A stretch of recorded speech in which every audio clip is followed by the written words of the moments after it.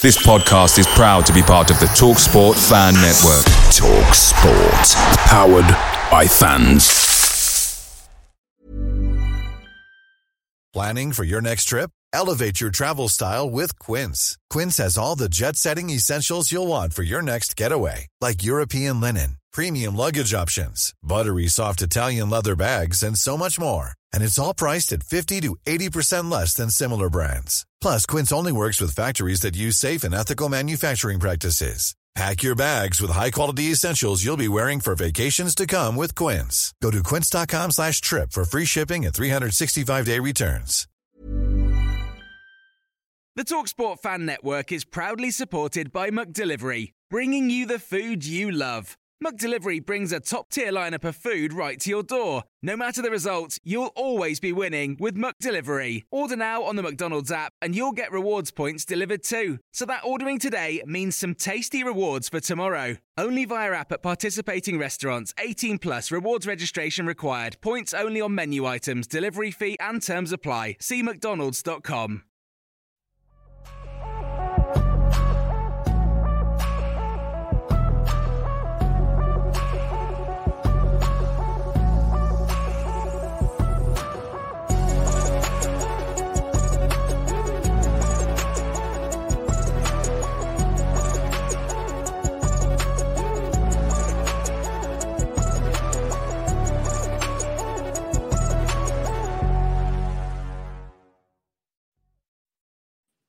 Welcome back to the channel and welcome back to another edition of the Spurs Chat podcast, where, of course, in this edition, we will be talking about Tottenham's trip to the Emirates Stadium, Arsenal 2, Tottenham Hotspur 2, Sonny with a double. I've got three very special guests to talk about today's game, and I'm sure that all three of them will be smiling after today's performance. We have got Richard Whitehead, MBE, back with us. Richard, how are you? Nice one. Yeah, good. It's always good to be back with the dream team as well. So it's always good to be back with you boys. Looking forward to the chat. Rich, before we introduce the other guests, you've been out running today. Always running. For the right reason, not away from the police, by the way. Yes, I did the Robin Hood half marathon this morning. I'm a bit tired, hence the reason why I've got some electrolyte. And I'm not sponsored by that brand, by the way. Other electrolytes are available. And I did 125, so it's not too bad. And in preparation for New York on the 5th of November. Another medal today, no doubt. We've also got another trophy. Another trophy, yeah. We've also got actor Ricky Norwood back with us. Ricky, how are you? Oh, my friend, I am good. I am a lot better after that game. Now that the final whistle has been blown, I can breathe. I can stop swearing. I can stop, punching the bloody well pillars around me. I'm calm now. 2-2. I can't wait to get into it. I tell you what, walking outside the stadium, I'm about a mile away, by the way, in safe territory now. But there were a lot of very quiet Arsenal fans. They expected the win today, and a lot of them are very disappointed. But we've also got actor Darren Hart back with us. Darren, how are you? I am so happy to be here, and I have so much to talk about. I cannot wait to get into it. I can't wait. Well, let me just go through a couple of comments. Heung-min Son, straight after the game, said it's a derby, always a tough game. The performance was fantastic until the final whistle. We gave everything the fans can be proud of. Obviously, we wanted the win, but the performance was perfect. And Postecoglou, on some injury news, on Johnson, he said, I'm not sure as yet. He felt his hamstring. On Maddison, he said he wasn't 100% going into the game, but he got through it fine. And Postecoglou on the result said it's not about being happy with the result. You can get a result and a draw and think that you've escaped. But I didn't think that today. I thought that we went toe-to-toe with a top team. Rich, let's start the show with you. Your thoughts on the game today? Yeah, it's obviously, because I ran this morning, I saw quite a lot of my so-called Arsenal mates. Not really an Arsenal mate today, are they? Not really a mate at all. And a lot of the Spurs fans as well. And a lot of confidence with Spurs fans, Arsenal fans. Apparently, they're going to obliterate us, all that Paul Merson bullshit. Like, I can't see any other result. But I was saying, look, we've got a manager that really lays things out. We've got players that are starting to piece everything together. And we've seen in the last couple of games how he's actually put the team together. and how he wants them to play. And the thing today that I came away with was when times got tough, the manager backed the players every time. And whether it was him playing with Johnson and Destiny, and then Destiny obviously having quite a tough time with Saka. He backed him. He got an early booking, and I thought that was a really good thing to do for the confidence of the team, the player, but also how he wants to play. And we're obviously going to have times where we're really going to be under the cosh and we're going to suffer. And he did say that. And the important thing is for Spurs fans is what you saw today has been different at the Emirates the last 4 or 5 seasons. Like, I remember watching games away from home at the Emirates and thinking, same old. We would go a goal down and then it could be 3 or 4. Remember what it was like at home the other season, and I was like 3-0 at half time, and I was like, this is terrible. Today, stuck to the way of playing, the players. I could feel the confidence, even even away fans, you guys that were there today, I could feel the confidence in you guys. We're 2-1 down, and then all of a sudden we're like, that's all right, we can come back. We come back from this. Yeah. In the previous games, it wasn't the case, so I'm happy, which is always good. I don't know, Rich. There's a part of me that feels a little bit disappointed that we didn't win the game because I thought that we played that well. Sure. And I've spoke on this channel so often and all week to Arsenal fans that have kindly come on here as guests this week about how poor our performances and results have been in recent years. Of course, we haven't won at the Emirates in the league since 2010, 13 years ago. I felt that we could have gone on to win it today. Ricky, do you feel the same?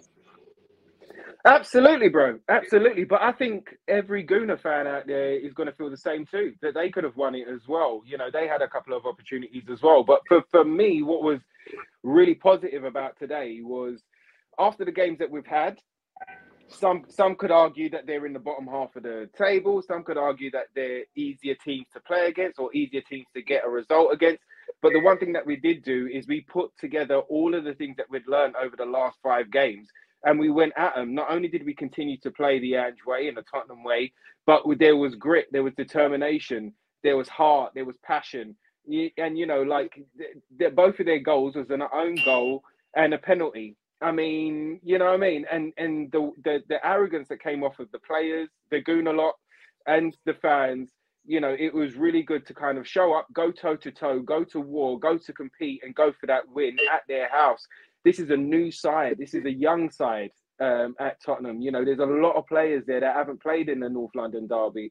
There's a lot of players there that don't know what it takes to be in a London derby, but none of that fazed them.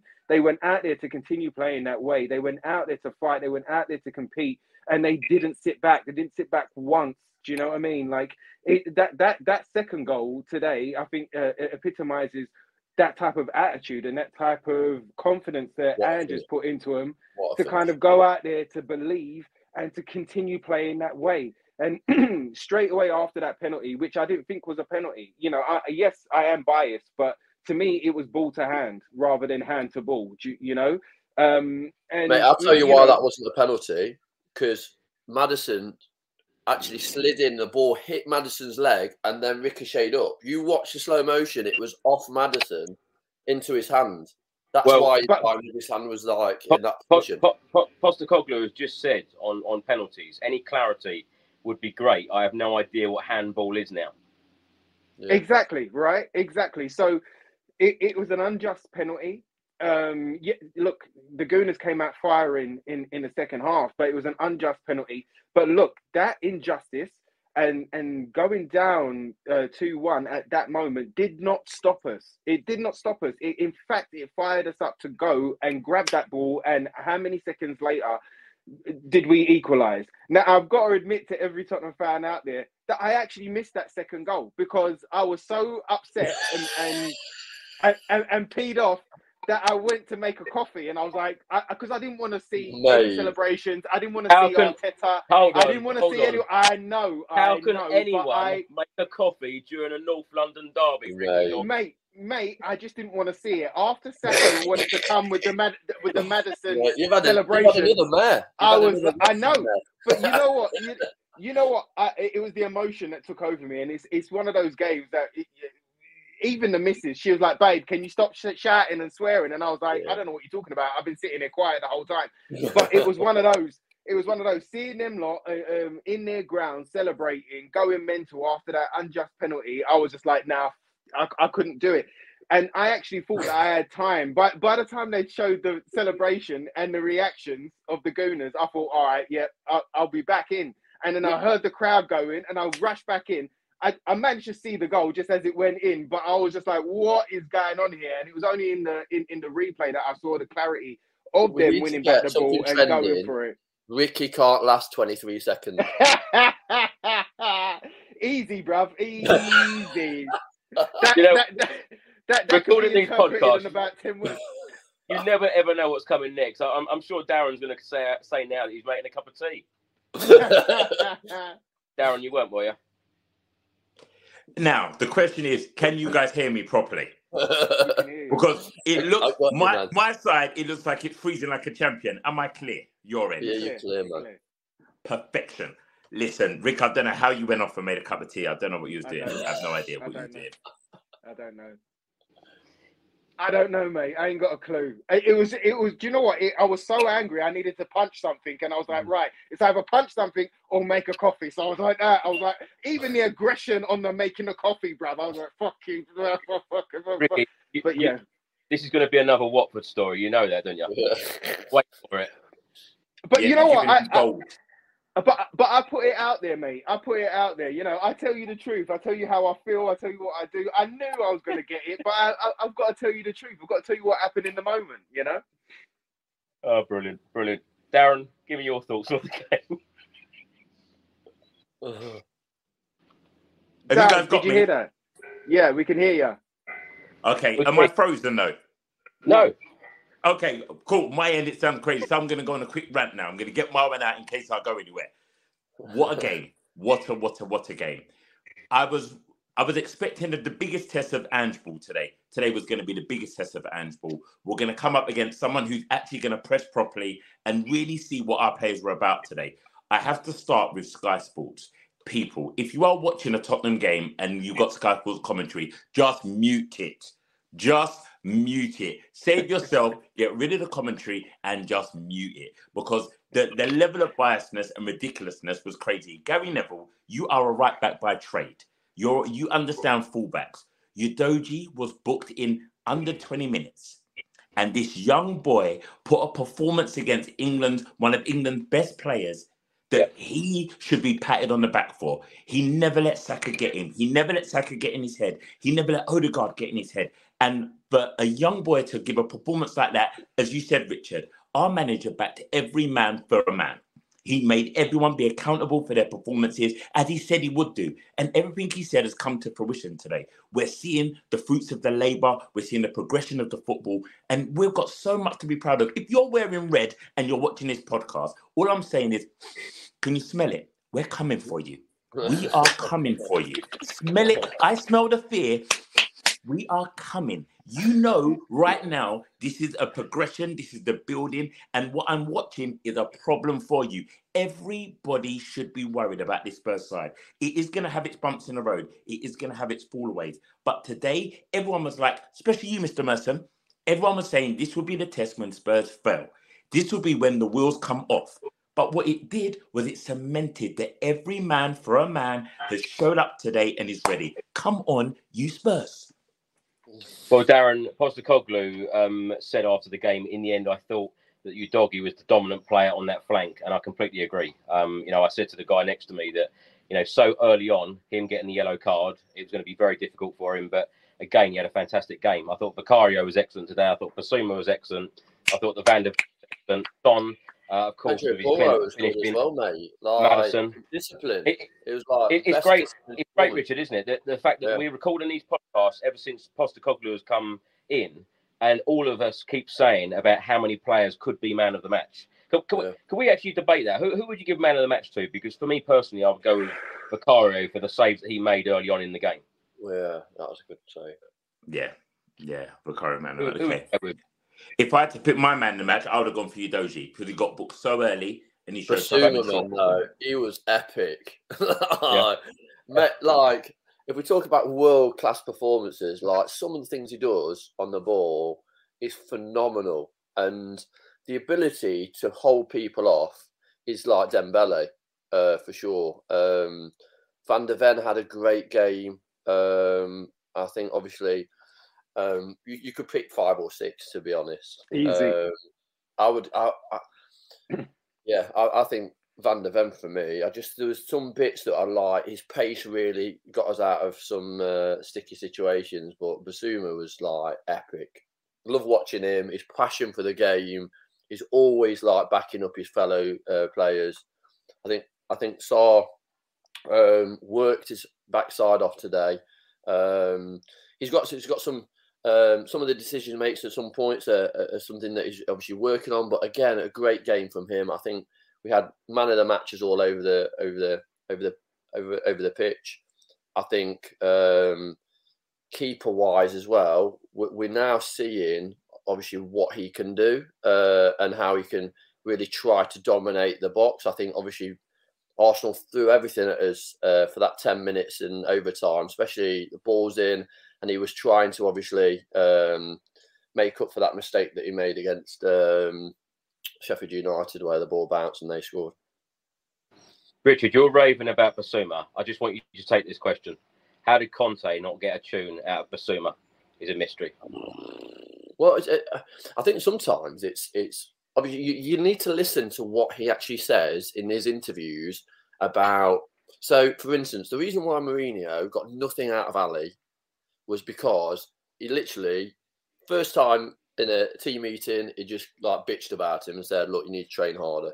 That's not how you work with high performance athletes. Obviously, all those players that we've got at the club are at the club for a reason, and it's about each player needs to have certain things to perform at highest. And obviously, he as a player needs an arm around him. He said in recent interviews that the manager's like a father figure. And that is clearly something that he needs to perform. And the way that he articulates how he wants to play is something that really relates to him. And that's what's really important, that it's a very individual approach. And you can see that with other players as well. But also, I think Conte's way of management just obviously clearly didn't suit how we want to play as a team, did it? It's that win or bust mentality, and was like crappy football, and like we could see the results not coming our way. And the frustrating thing was that it was really like you look at the confidence of the players towards the end of his reign, was like lots of the players wanted to walk out of the club just because their confidence was like killed. Like Basuma was one of the best midfield players that came from Brighton with a high expectation, and we were as fans, we were like, he's going to slot into the team and he's going to really have an impact. And literally completely different. And what's happened now is he's got a platform to actually be successful as a player, and also other players are supporting each other's game.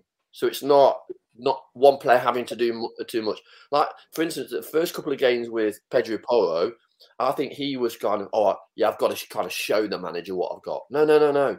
This is your job. This is your position. This is what I expect. This is how you're going to support your player in front of you, and they're going to support you. And that's why he had such a great game today, because he was disciplined, and you could tell he's enjoying his game through that, and other players felt confident with his game. Let's get into it. Now, of course, Arsenal 2, Tottenham Hotspur 2. Arsenal took the lead in the 26th minute. It went down as a Romero own goal. Son equalised in the 42nd minute. Saka put Arsenal 2-1 up in the 54th minute from the penalty spot. And just a minute later, Heung-min Son equalised. Maddison, of course, with 2 assists. Now, the match stats, Arsenal had 47% possession to Tottenham's 53%. Shots, Arsenal had 13 to Tottenham's 13. Shots on target, Arsenal just edged it with 6. Spurs had 5. Corners, Arsenal 11, Spurs 4. And fouls, Arsenal 12, Tottenham 19. Now, the league table, Spurs are still unbeaten. We have played 6 in the Premier League. We've won 4. We've drawn 2. We are unbeaten. Plus 8 goal difference. We've got 14 points, just 4 points away from league leaders Manchester City, who have won 6 out of 6. Now, Ricky, let's come to you. Let's talk a little bit about the starting 11, because, of course, Brennan Johnson came in for his Premier League debut today. So the team was as follows: Vicario in goal, the back four of Pedro Porro, Romero, Van de Ven, Udogie. In midfield, Sarr, Basuma and Maddison. And then the front three of Johnson, Kulusevski and Heung-min Son. Were you surprised that Brennan Johnson started today in this North London derby?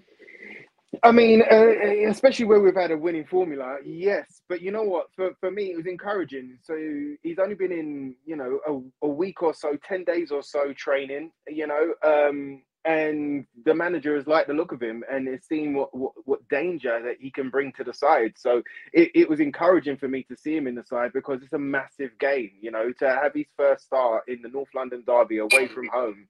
It's a massive game. And what he showed me is that the manager trusted him enough to go out there and have an influence on the game.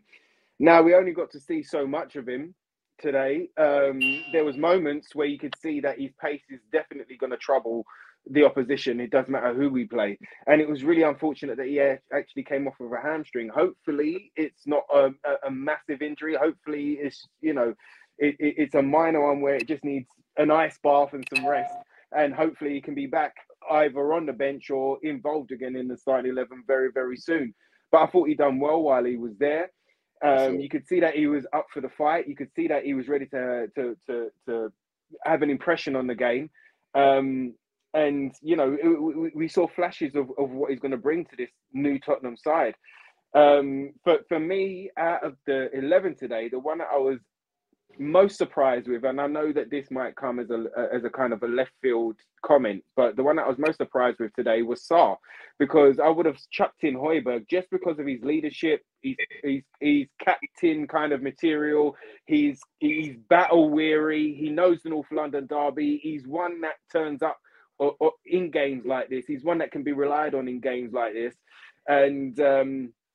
and I thought that he would have chucked him in just for that bit of experience in this type of game. But again, like Rich said earlier, that he's trusting these players and he's put him in there. Now, for me, Sarr didn't have the greatest of games today. I thought he was busy. I thought he was energetic. But some of his passes were a bit off. Some of his movements were a bit off. Some of his turns were a bit off. I thought out of the whole side, and this is not to say that he was terrible, but because the rest of the 11 for me was good, and so good that the bits and pieces that he was off kind of put him in there as somebody that didn't have his best game today, didn't have his most influential game today, but his tenacity, his energy, and his will to fight for the team was definitely there, and he was always there to be counted. He never shied away when he did make an off pass or when he did get caught on the ball and stuff like that. None of that affected him. And that, again, that comes from the manager going, go out there and play. Go out there and play. If you make a mistake, it's on me. If you go out there and express yourselves and play the best of your ability and a mistake happens, do not worry about it. Do not go down and do not start beating yourself up because it will be on me. Just get it back and keep it going. And that's what I was really kind of impressed with when it came down to Sarr. But it was good to see. It was good to see Johnson up there. Hopefully, fingers crossed, it's not too serious. And hopefully we can see a lot more of him in the weeks to come. Darren, your thoughts on the starting 11 today? You know what? I was very happy with it. And Rick, to come on your Sarr point, I was so glad that he played Sarr. If you played Højbjerg today, it would have said a negative opinion of what the game would have been about. It would have been Spurs going, oh, we need to worry about them. And we're going to be more protected and more shielded in that area. What he said was, and what he's saying to the fans and to the players, this is who Spurs is now. This is the new identity of the way I want them to play. So I'm going to entrust every man to do their job. Johnson was an upgrade. He looked at Johnson, and I thought Johnson had a goal in him today. He so looked like it was his moment. Raya's great save to pull that one back from the line. He caught it off his other foot as he hit it, as we'll see. He didn't get it cleanly. If he had, that would have been his goal. What a debut goal it would have been. And I think in all the comments, it was really interesting when you said about man of the match. Everybody put up a different player. A lot of people said Van, and I totally hear that. His performance today showed his leadership and his growth as a player, because when Udogie got the booking, what he did was play closer to him, and he made sure that he wasn't alone. And Pape Sarr, we've got to remember, he got booked very early as well. He had to show maturity in his performance, and I think there were so many elements in today's game and in that 11 that made me proud of them. I felt like a dad looking at them going, I'm proud of these boys because they all manned up. Arsenal are a great pressing side, but today our boys said we're here to play, and they did their job. So great 11, back the manager 100%. I love what he did, and Johnson, I hope the injury is not too serious and he can kick in. Goals are coming. You can be like the Ange Postecoglou on this podcast, Darren. You can be our dad. It's no problem. Listen, I'm there. I'm up, mate. Good day, sweetheart. Don't get me started. Don't let me call anyone a flaming galah. I'm there. Don't get me going. Don't get me going. Well, Andrew just said we played our football and it was underpinned by a strong work ethic and outstanding character. Arteta on Tottenham said, I think they are a really good side. They have a really good head coach. You can see the spirit in their team and their energy, but 6 games in, it is too early to say what they'll be fighting for at the end of the season. Richard, on this point, what will Spurs be fighting for at the end of the season? You know what? I already knew the question like 3 minutes ago because it's so predictable. I knew you were going to say that. I think you look at obviously how we're playing and momentum's with us. And yes, we're only 6 games in, but like the manager says, it's about dreaming, isn't it? It's about kind of we're in that top 4, and we want to stay in the top 4. We're still in one of the cups, and I think for me, we need to get back in the Champions League. That's that top 4. I think you look at the components. We're going to have to reinvest in January to make sure we've got the weapons to support how the manager wants to play. And we might have a couple of injuries and maybe a couple of players back, which will support that. But we shouldn't be afraid of the teams that we're playing now. Do you know what I mean? It's like the manager's giving you that confidence. You go into the game, and whether you're playing the Man Cities, the Liverpools, the Arsenals of this world, we shouldn't be going in there being afraid of them. We should wanting to express ourselves through the style of play, and then hopefully coming away with a positive result through that. Where before you kind of trying to play on the counter attack, and then maybe giving the team a lot more possession. It's boring football. You might nick a win, but it's terrible, and it's not sustainable. We're looking at sustainable football, exciting football, and for me, why can't we be in the top 4? Why can't I think for me, I think we're playing as a top 4 side in the league for sure. We're one of the top 4 teams that I think people want to now watch. A couple of seasons, or last 2 or 3 seasons. People don't want to watch the Spurs game, but now they're actually seeing that they're exciting. Ricky, are you surprised that we're 6 games in and we're unbeaten, and the way that we have played in these opening 6 matches? Of course, I'm surprised. I'm pleasantly surprised. Let me tell you that. But we all know how last season finished.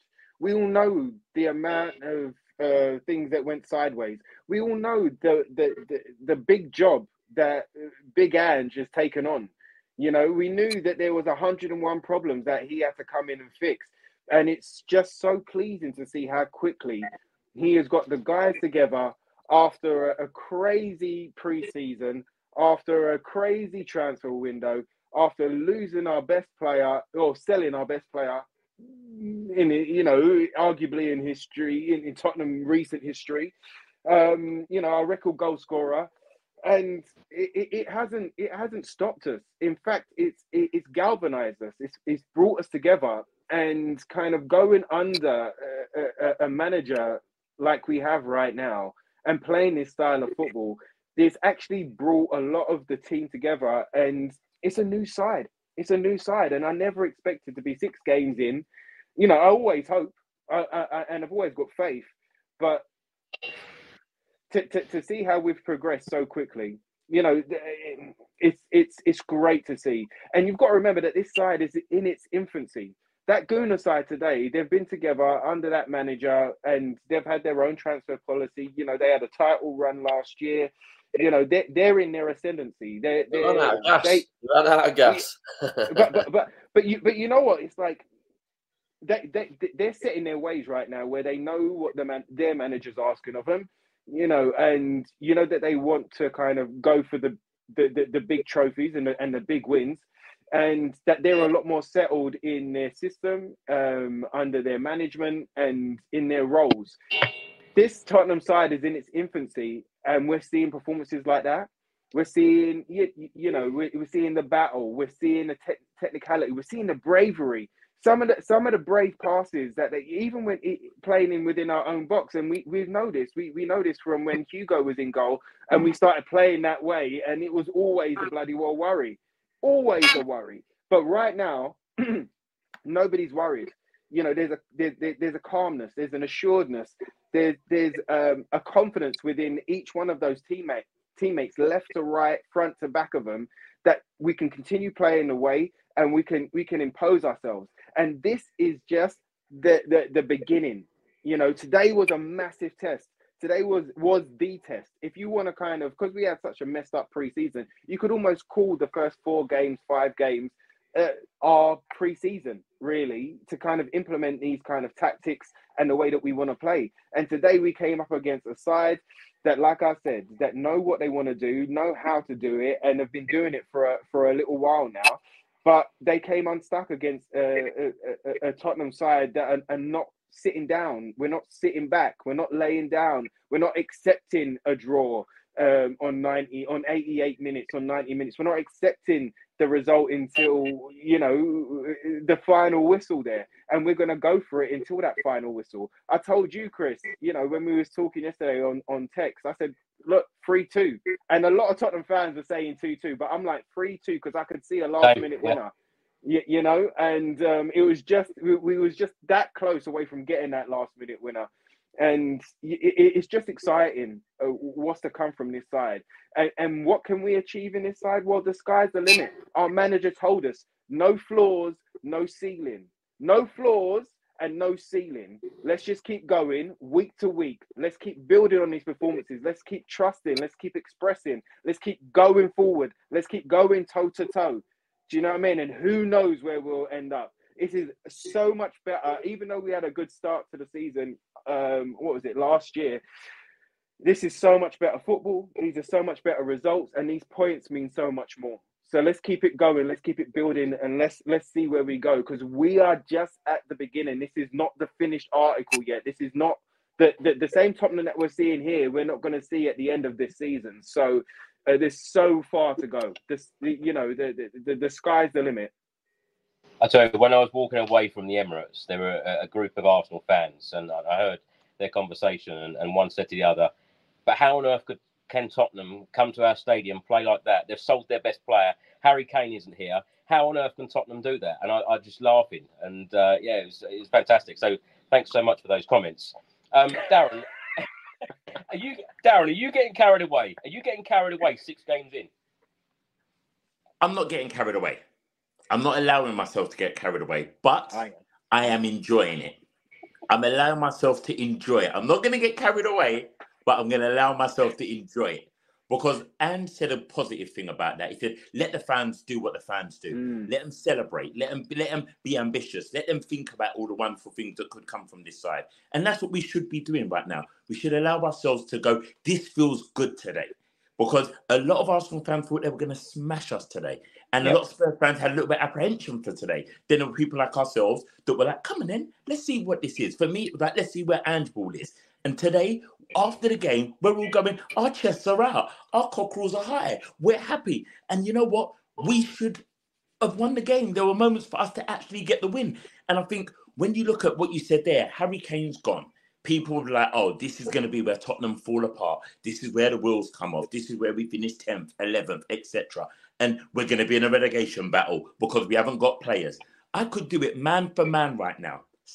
Heung-min Son, our captain, the finishing today is of an elite striker. Nobody tell me he cannot play striker. I don't want to hear it because that's an elite, world-class individual. Now, I'm just going to divert. Bukayo Saka, if you do this again, my man, dangerous, because every time he did it, he fueled a James Maddison.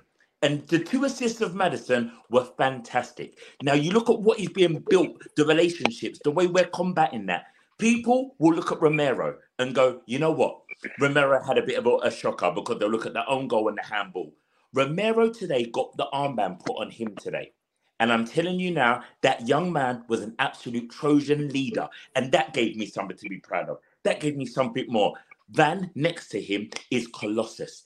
His reading of the game, his understanding of the game. Bukayo at the back, his passing with both feet, his hands. Suddenly, guess what, gentlemen? We've got a goalkeeper who catches the ball at corners. Stop it.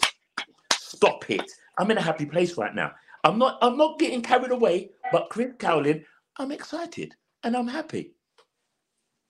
I've got so many clips to put out as YouTube shorts. I tell you, you've made my day. Darren, I try my best, mate. I try my best. I want to talk to you. The coffee one's definitely going in. Darren, let me come back to you on Heung-min Son, because Ange Postecoglou said, I've put him in that number 9 position now, and he works so hard. He puts himself into that position, and he has the quality to finish. I'm so happy for him. Many Spurs fans, even before the season started, of course, when Harry Kane was sold, said, Heung-min Son can't play for the middle. He's not going to score the amount of goals that Harry Kane has scored, blah, blah, blah, blah. Scored a hat-trick at Burnley. He scored another 2 today. He could have had a hat-trick today because, of course, he had that goal disallowed early on. Is Heung-min Son, is he going to carry on playing that central role for Spurs this season? You know what? Heung-min Son is doing what a captain needs to do. He's stepped up and he's being the leader right now. He's being the leader of that front line. Mark my words, Spurs fans listening to this pod, our goals are going to come from a lot of sources. Once Johnson gets going, there are goals there. Once Rich Arlison gets going, once he gets rid of the demon and starts playing, he had the demon back today. I could feel it on his shoulders. He didn't look his best. He's got goals. I'm telling you now, Solomon's got goals. I'm telling you now, Kulicheski has got goals. Maddison has got goals. Every member in that team, with the confidence in which we're playing, the goals are going to come. Son right now, he looks like one of the happiest players on that football pitch. And I'm watching him smile with everybody.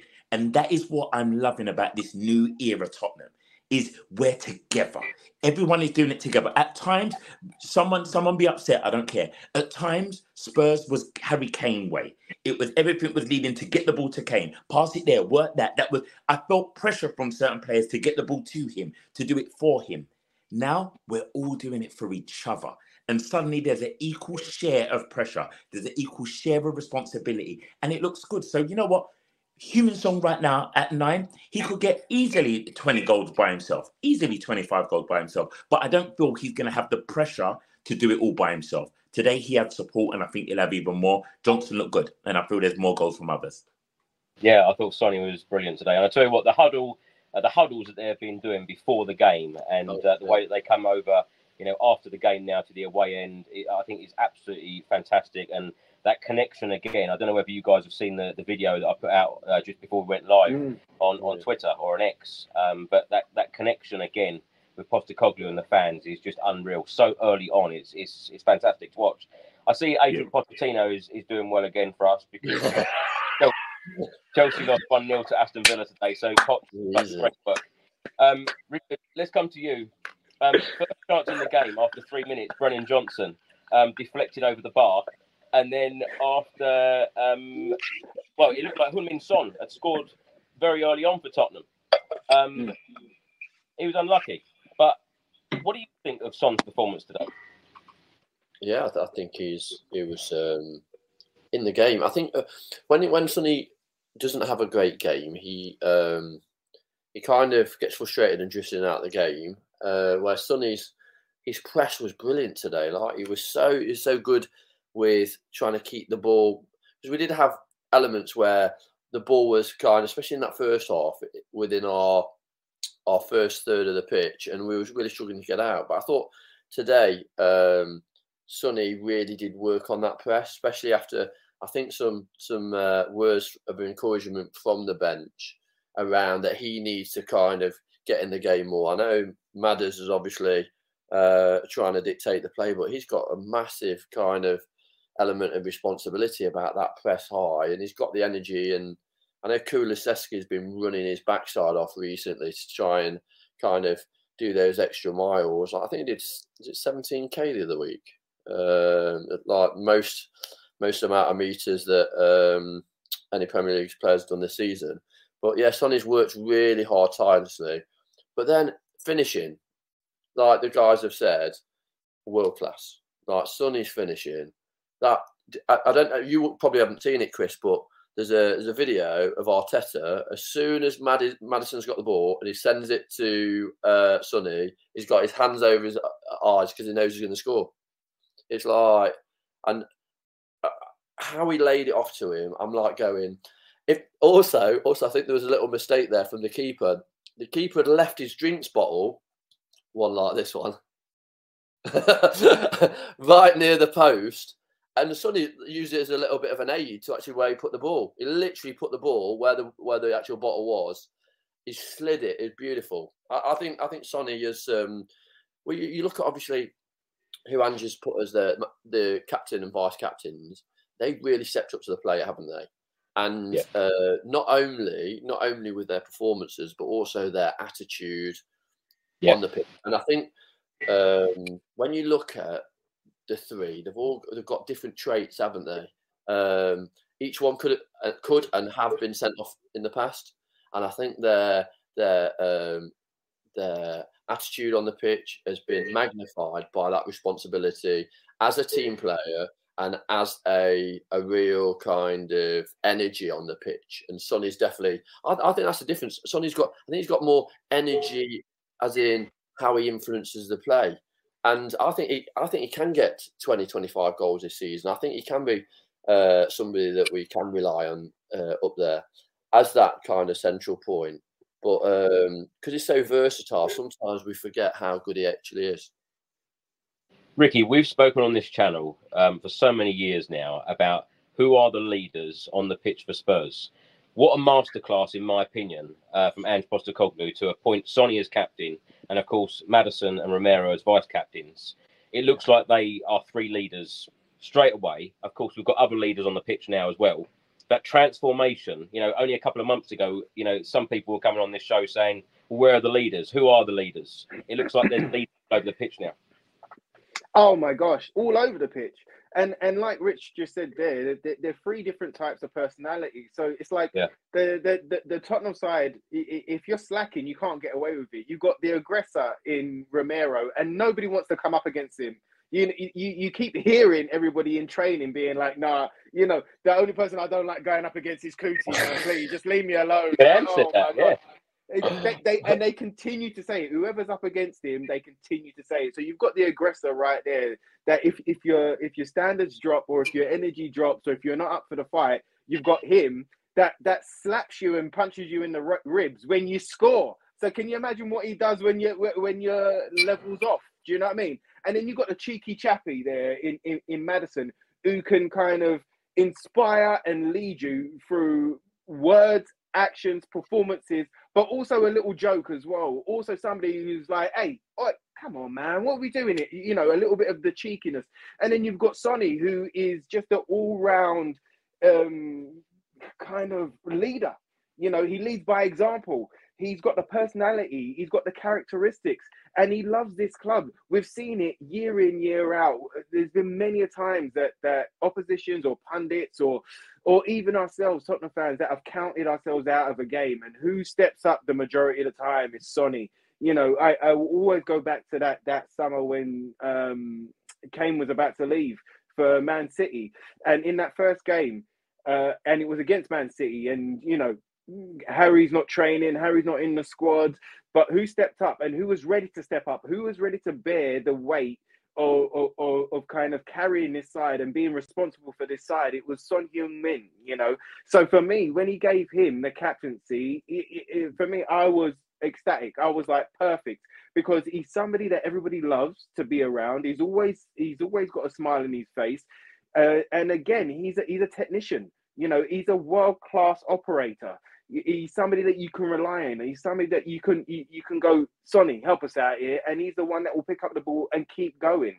And giving him that armband and that responsibility, I said at the beginning of the season, you know, he's going to soar. It's the sun will soar, man. And you're seeing that week in, week out. You're seeing that even with the kind of the text messages to Maddison and Kuti kind of going at the beginning of the season, let's do the huddle in front of the fans. We need these fans behind us and we want to be with them. Do you know what I mean? That's a leader. That's something that is done with humility, that is done with respect, and that is done with togetherness.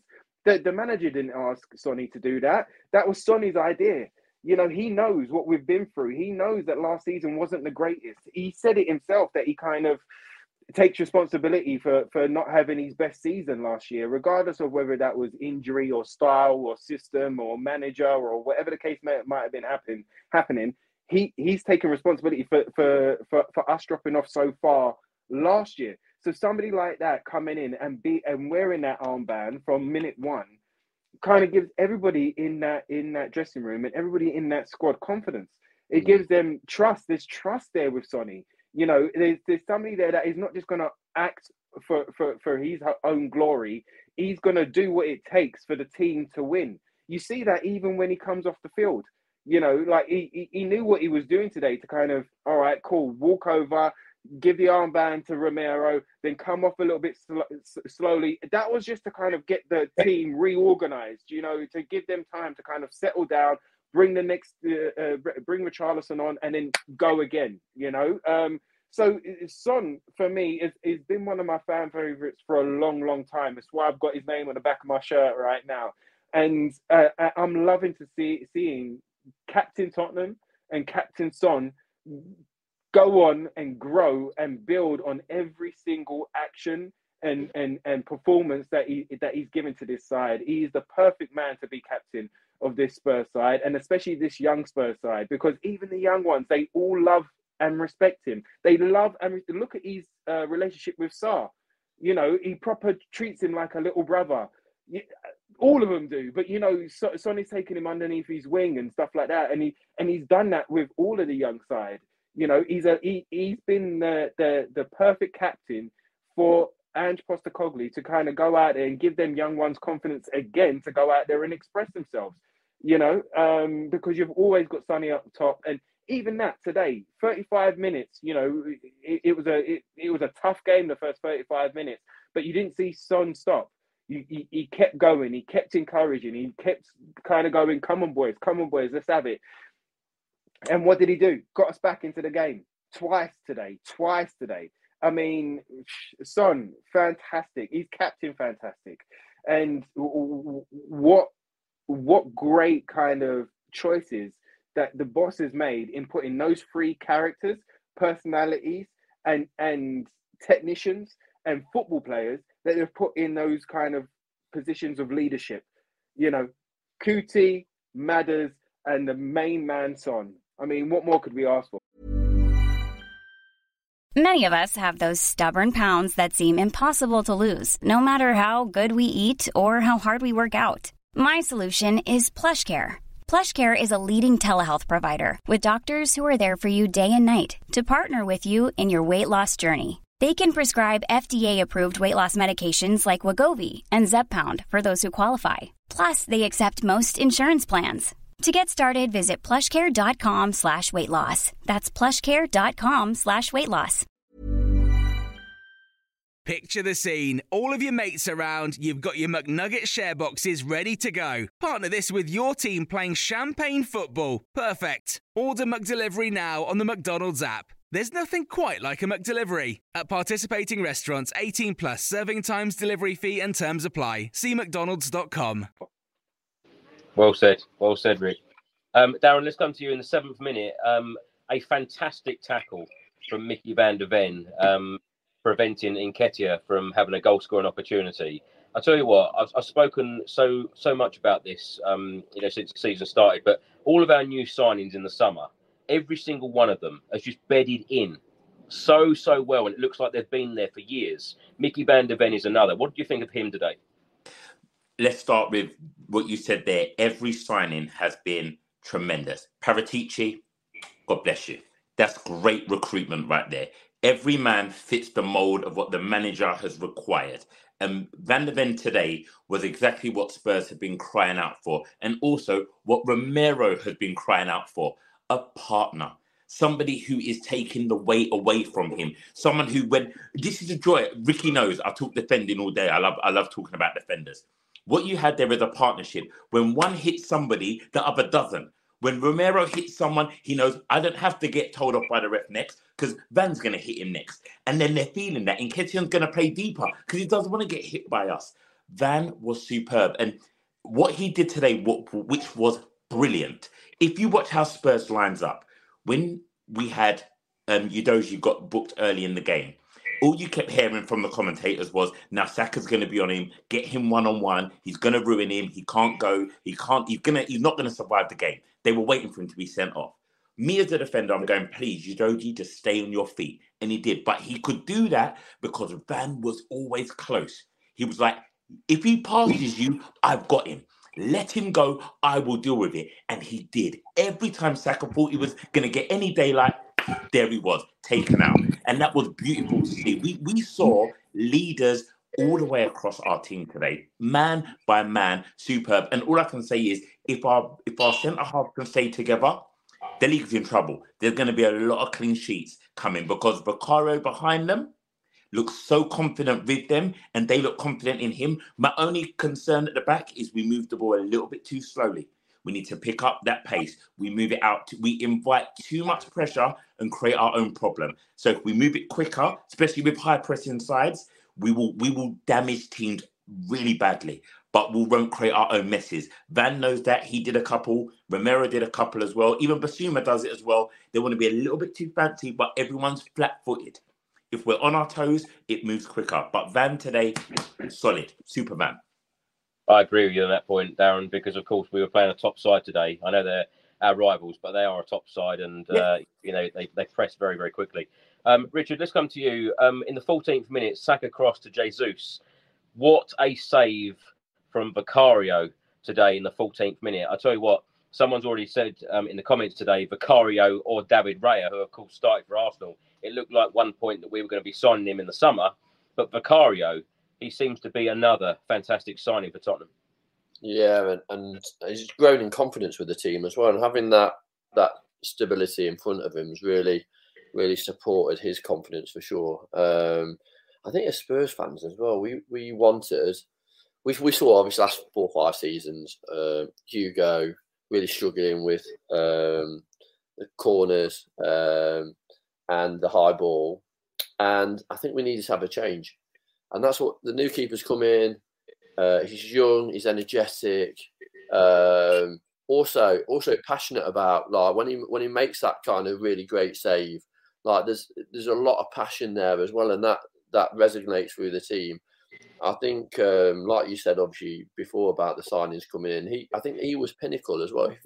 If that didn't work out, then that could have really reflected on our form going forwards, because a top 4 side needs to have a real top keeper. And I know obviously a lot of top European clubs were looking at him as well. So I think we're really fortunate to have him. And because he's so young as well, he's only going to grow with experience. And I think it's really important he really dominates the box, but also he's good with his feet. I think confidence will go with that as well, that he'll be able to ping those balls out a little bit quicker, like you were saying, Darren, about kind of the way we move the ball. When we had the ball at our feet, they were then on us really quickly. And I think when that ball was coming in and it was straight off, and people were looking, the ball was going to spaces and there were already players there, instead of actually the player looking for somebody and then receiving it. And like you say, being very slow. So that would come as confidence, but also working with these players as well. Some of the players that have come in over the summer, they've only just kind of started to gel. So when there's that kind of sixth sense going on, we'll really see the benefits of the transition from the ball at the back to obviously our really quick players. And I think hopefully Johnson's not injured, and we've got him because pace is frightening. We haven't had, as Spurs fans, we haven't seen that real pace yet. And for me, I think he's going to be somebody, a really young player. As soon as he gains confidence, I think he's going to be a really good threat for us. Yeah, and Postecoglou has just said in his press conference that Johnson will be assessed. So I'm sure that we will all find out in the next couple of days how he is. Fingers crossed. Ricky, let's come to you. In the 16th minute, your doggy actually gave the ball away to Nketiah. Had a shot, Vicario saved it. Of course, both of us have discussed Vicario at length. A couple of minutes later, Sarr had a shot over the bar. And then after 25 minutes, Arsenal took the lead. Saka shot deflected in off of Romero. Could Tottenham done anything better to prevent that? Because it actually looked like Vicario was going to save that very comfortably. Yeah, and that comes down to communication. I mean, could we have done better? Of course we could have. We could have let Vicario go for it, or we could have asked Romero to try and head it out instead of like get his body on a sideways, movement. But yeah, I mean, look, the Gooners were pressurizing us at that point, and Darren's favorite commentators were like, "Oh, it's coming, it's coming, it's coming." But it was what can we say? It was a good cross, but Romero was there to take responsibility, and unfortunately, it hit him on the wrong side of the knee, deflected into the goal. What can we do? Do you know what I mean? But again, we didn't stop. Let me break down this one, because there was, you know me, I'm about. I told you, Chris, I'm getting to that. I'm in. What happened with the goal, which was really interesting for me, was obviously Udogie and Johnson have only played one game together. That's their first game together. What happened was, as they were coming together, there was an overlap that happened behind Udogie, and he thought Johnson was going to stop and go with Bukayo Saka, and then he would hold position. Because if you watch the replay, Spurs fans, watch it from our perspective, not Arsenal's, because that's what the commentator made us do. What Udogie thought was happening was Johnson would stop, but they haven't worked together long enough. They don't understand that. So when Saka went in, Udogie was flat-footed, Johnson had gone past, so that created the hole. So that was their mistake between them. That won't happen every week. That's the first bit. They will learn that. Udogie they'll watch that video and they'll see that error. Now, all the commentators then said that it was a mistake for Romero to go for it. He is paid as the defender to put his body in front of that ball. So if it's coming to him, he's going to put a leg out. It's instinctive. He can't just let that pass him. Because if that curls into the bottom corner, everyone goes, what the hell was he doing? So he had to put a foot. It's instinctive. So it's unlucky. That's what that goal was. It was unlucky. There were bits to learn from it. There were mistakes that were made. But unfortunately, as they all knocked on, the knock-on effect was the goal. But I saw that every Spurs player learned from it. Because guess what? Did that moment ever happen again? When Basai could cut in and have that shot? He never got that window. So we are learning. Yeah, we are learning, and we are moving forward. Do you know what I mean? And again, it didn't stop us. It didn't stop us playing. It didn't frighten us. It didn't put us into our shell. We was like, okay, cool. And even with someone like Romero, you might think, all right, because he's emotional, that all right, it might go left here. There might be a red card coming soon. Yeah, he might start tearing his hair out and or tearing somebody else's hair out. Who knows with Kuti? But no, we carried on. We carried on playing, and I've got to agree with both of the boys as well. That was the only criticism that I had over the side, especially in the first half, was just the speed of play, and sometimes we were just a little bit too slow on the ball, and we saw that when like Sarr got robbed and when Maddison got robbed as well, within the game. But again, you're absolutely right, Dal, in the sense that they're going to learn from this, and they're going to not make the same mistake twice within a game as well, which is really encouraging to see. How many times have we done that? We've been our own worst enemy, that we've continued to make that same mistake, or we've let them down the sides, or we've let them overlap on one of the players, whether it be Emerson or Davies or not really your doggy, because he's been fantastic this year, but you know what I mean. Like, we've seen that happen before, and that's what's really encouraging about having a fresh, new, young side with a new direction, with a new motivation, with new fire in their belly, and with new belief. these boys believe not only in Ange, but in the system and each other. And this is what's encouraging going forward. This is why I say we're only in the infancy of this Tottenham side. And it's so exciting to see what comes next. I've got to say, I love doing these podcasts while our performances are like they are and the results are like they are. I love this. Long may this continue. I don't know. Darren, let's come back to you. Vieira crossed a great ball in, well put out by Van der Ven. Saka was waiting at the back post. And then 3 minutes later, Vicario to Maddison, who was tackled. Jesus shot over the bar. I feel like we got away with one there because at that stage they were 1-0 up and it just seemed... I don't know what term to use. I don't want to use Spursy because, of course, in previous years, that is exactly the sort of thing that has happened at the Emirates. But I was a little bit surprised. Vicario out to Maddison. Maddison seemed to be a bit slow on giving another pass. Did Vicario put Maddison in trouble? Should he have played that pass or should Maddison have passed it out quicker? But that to me, Chris,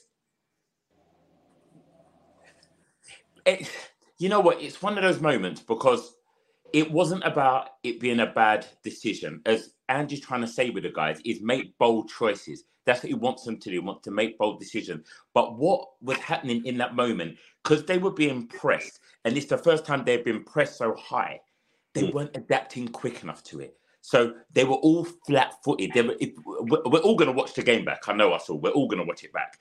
There are so many moments when you can see us receiving the ball flat-footed. They've not made a decision yet. They're not anticipating it. And Vicario had moments like that where he would get it and stand dead still. Romero would get it, dead still. Madison, dead still. And I was like, if you're dead still, boys, it's going to be a problem. Because as soon as that player presses you, you're losing it. And that's what was happening. And it wasn't. I'm glad that word Spursy has come on the pod today. Because if it was Spursy, it would have kept happening. Because the Arsenal fan base today, that's what they ran with. That was when you heard their eruption. That's when you watch Arteta do his crazy dance on the touchline. And they're like, oh, it's happening, it's happening. But it wasn't, because what Spurs were doing, we were learning. We were going, not now, not this. What I really appreciated today, when a lot of people made mistakes today. It wasn't a flawless performance by any stretch of the imagination. But everyone who made a mistake owned it. They all owned it. They all got a little bit of love from someone, but they owned it. And that is what the growth comes in. It comes in that when we lose the game, gentlemen, we're going to learn some more. So, Chris, I know we're really loving this feel good and the fact that we're in right now. Also, a loss is a good thing because that loss means that we learn even more about these individuals. How does the captaincy, that unit work when they've got to lift those boys up when they're in the down? Right now, let's stay high. But I'm so excited, not getting carried away. I'm so excited by the way it's going. I think on that point as well, that Maddison got pulled into that. I need to do something now. I really need to do something. So he came to receive the ball instead of actually thinking, no. I'm going to stay where I need to stay and let the ball come to me instead of have to kind of go in deep. And then because he went in deep, like you said, he was flat-footed, not understanding that there's some pressure or that he's going to have somebody on his back quick. And then obviously, so again, the interview that he did on Sky Sports after talked about the manager giving him confidence, and yes, that was a mistake, and I think he owned that mistake. But I thought it was a telling part of the game because at that point he kind of went, yeah, I shouldn't have really done that. I've kind of taken responsibility off my defenders, let them deal with the ball. It's going to come to me, and then I'm going to make something happen in my area that I can actually dominate. And he didn't need to do that, and I think it was a mistake by him kind of just going too deep, receiving the ball when he needed to let the ball come to him. Can I just say, anyone listening to this on the audio platform, do check out the YouTube version because Mr. Hart is being very animated. It is well worth watching. Well worth a watch on YouTube. Also, Chris, sorry, brother. I just wanted to jump on that point real quickly because it just look at us in comparison to last season, right? Last season, we would have had everyone back in our own half. We would have tried to concede possession and the ball and try and break on the counter-attack. And to play safe football was to play that terrible, turgid, boring horseshoe football.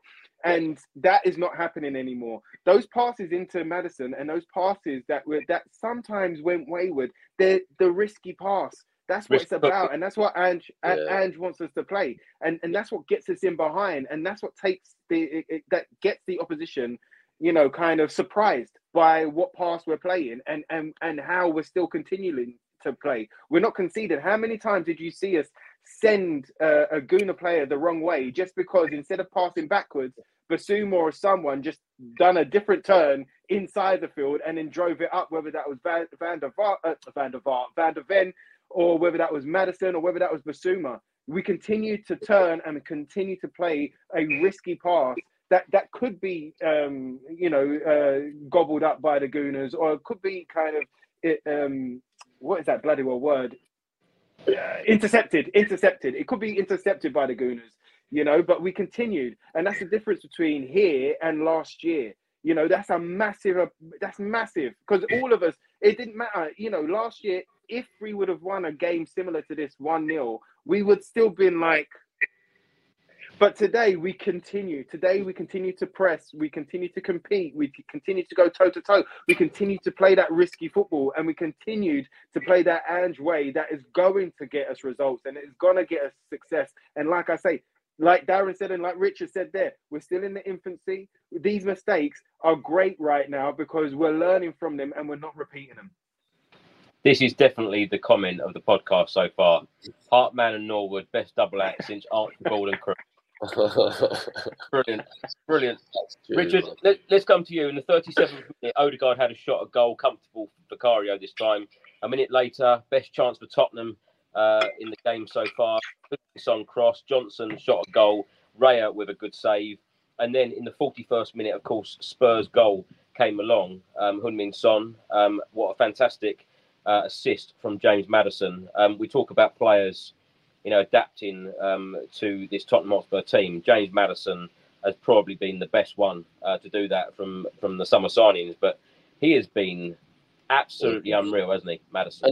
And again, he's not brought the kind of the free kicks to the party yet. As soon as that comes in as well, we'll be like going, this is like awesome. I think he's a player that we've been crying out for 5 years, really. You look at what we've been lacking and how we've been, how we kind of relying. We needed somebody like James Maddison for the last 5 years, and he just slotted into the team. And again, he just kind of, it's an expressive role, right? So kind of it comes in and it's like, express yourself, and it's like going, this is what I need. You know what I mean? I've got good players around me. Express yourself. The ball's moving like really quickly. He's jumping on play. I just think he's a breath of fresh air for the Spurs team, and we're lucky we got him, and let's embrace that. Like I have. Ricky, do you want to add any more to that first goal? Because I know we've spoken about Sonny already, but what a finish! Oh, it was a gorgeous finish. I mean, the fact that it took out 3 Gooner defenders plus a keeper with that angle. Is that the ice cream van there? I was just about to say, it's the ice cream van.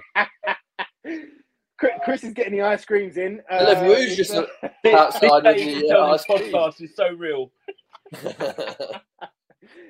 Those that are on audio, if you don't know, of course, Chris is on location just outside, a mile away from the Gooners, and an ice cream van has gone past. So that's what's happening there. But it pulled up next to him. Yeah. He's like, this guy definitely has ice cream. Get him on the pod, Chris. Put him on. Let's see what he's got to say about it. No, but it was a beautiful goal. What a beautifully deft touch. What an angle. It was the only angle that he could have hit it at to go in as well, and off the post and in. And again, what a beautiful goal by Sonny, and what a way to kind of get us back into the game and keep us moving forward, It took the energy out of the stadium as well, didn't it? It did. It did. Out of the stadium. And those are the things that I think we need to kind of really look at. It's like, how do we take the energy out of the stadium? Like, we go to some of these grounds where it's kind of really kind of ruckus. That's what we need to do. We need to kind of really go, actually, utilise the great away fans that go to the games and take the energy. Like, I was like laughing. I was like, yes, Arsenal fans, you're in a game here now, aren't you? You're not going to slaughter us like some ex-Arsenal joker. Oh yeah, you're gonna get slaughtered. No, absolute bullshit. You're in a game. Like, these derbies are games, are wars, and like that's what we want. We want the team to kind of go out there and like really compete, and then take the wind out the opposition by like counter punch and brilliant, like you say, brilliant finish. But that's what Sonny is. He's got those instinct finish. He knows where the goal is. He doesn't need to look up. He knows it's there. He knows where he wants the ball, and that kind of work, that kind of Madders-Sonny partnership is really working well. And we wasn't intimidated either by that home crowd. We wasn't intimidated by the singing, the noise. Look at that young side. They all stood up and went, let's go. Let's shut them up. Let's go. And again, that's what gets me excited as well. And they've got crap songs as well, isn't it? Like, there's no songs. You know what I mean? That, like, you can hear the away fans. Literally, you watch the game back, you can hear the away fans more than the home fans. Because they just got the silly chants and like, oh, yeah, you're not winning trophies. Oh, that bullshit. But you take the air out of the sails. That's it. They've got nothing. And the fans, not really good fans, are you? Not really. They'll see your trophy cabinet, Rich. That's it. Exactly. That's it. I'll bring it to the party. Darren, let's come to you. I think Richard hit the nail on the head there because, in the time that we scored going in at 1-1, I think it did shut a lot of the fans up and the stadium was quiet a lot of the time. I know that a lot of us Spurs fans call it a library and say it's very quiet, but for a North London derby, they're normally really up for it. And, for large parts of the game, it was quite quiet. I was very lucky to bump into Kenny Ken, a very well-known Arsenal fan. He was very confident before the game. He's a regular viewer of this channel. He loves you, by the way, Ricky. And I also bumped into Don Robbie as well, a big Arsenal fan, of course, AFTV. And he was very confident. He thought that they would win 3-1. But as I say, it did shut a lot of people up. Darren, how are you feeling at that half-time stage, 1-1? I was game on. This game is there to be won. Absolute game on. Let's go and win this. And I think you're right, Chris. A lot of those Arsenal fans, the reason why the library was going to be closed early, because they were absolutely petrified suddenly. Because their arrogance of some of their fan base, following people like Paul Merson, who clearly need to be tested because there's something not right if you're thinking that way. There's something not right. To think that you're going to absolutely go and obliterate us when you've watched the way we've played this season, it made absolutely no sense. You can say it's going to be an open game. You can say there could be goals in this. It could be a thriller. It could be one that you don't want to take your eyes off your TV. But to say that Arsenal are going to absolutely rip us apart, it's crazy because there's no evidence to back that up. And I think that's why Arsenal fans, I do always laugh with them because they have this arrogance and this air of we are better than everybody and we expect to do it. And when suddenly that goal went in, the timing of it was great. It was just as that hot, when managers do halftime team talk prep in their minds, they were both doing that. And then the goal changed the talk. It was suddenly us going, don't go crazy. Continue what we're doing. It is working. We are in this game. Confidence is there. Stay with it. Let's go. Arteta's now going, hold on. I was going to say, we've got this game won. Let's keep going. Now we've got to go. We're in a fight here, boys. We've still got to do something. I think, Richard, you mentioned about Maddison, that early play where he was really hunting the ball down. At that point, I kept saying, come on, Maddison, look at the gap. We can't split the lines because you're inside the line. You need to be playing behind Ødegaard. Ødegaard should be looking for you. Declan Rice should be trying to find you. But what he did was he hunted the ball like Kane used to do. And it became too congested there and it was easy for their press. Once he jumped the other side of the line, that's where we saw the magic happening because that's where the space was. And that's where our intelligence during the match is really growing. It's really, really growing. I'm loving it. Absolutely loving it. You're on mute, Chris. You're on mute. You're the ice cream van. Sorry, it's all this ice cream van business, yeah. Richard, let's come to you. In the 50th minute, of course, it went to VAR, the decision in the end. Romero handball. What do you make of the VAR decision? What do you make of the referee's overall decision to give the penalty? Of course, Ange Postecoglou has come out and criticised the decision, saying he doesn't even know what handball is anymore. Was it the correct decision for you? Yeah, I think the rules are a bit sketchy. I think you look at the whole passage of play. There was a player moved out of position by an Arsenal defender. He was flat on his back. It should have been in that marking position. Then, like I said earlier, Madders had his foot in, and the ball ricocheted off his foot, which then went onto his hand. So it was such a sketchy decision. So I don't think VAR or the referee really took into consideration the real components of that play to then give a penalty. Obviously, if you look at it quickly, it's clearly a penalty because his hand's away from his body. I think that's the only reason why they gave it, because his hand was away from his body. But what happened was, as you could tell, he was kind of moving his hand away because it took that ricochet. But there was components to it. So, yeah, I was really disappointed. I was swearing, like literally. I know sometimes on here I swear a bit, but I was swearing a lot. And I've got young kids, and my missus is shouting at me, going, "Richard!" I'm swearing. I'm like effing and jeffing. I nearly went for coffee like Ricky. I needed a bit of time out. You know, is that the way you deal with it so differently? You swear. Ricky then goes and makes a coffee. Darren, what do you do when you're annoyed? Mate, you know what? Everything. You analyse it, and 23 seconds is gone. Yeah, I've become the pundit. I'm all over it. I'm literally breaking it all down. Gents, I'm going to be honest with you. I know a lot of people have commented going, it wasn't a pen. The minute it hit his hand, I was like, it's a penalty. Yeah. Let's not even argue about it.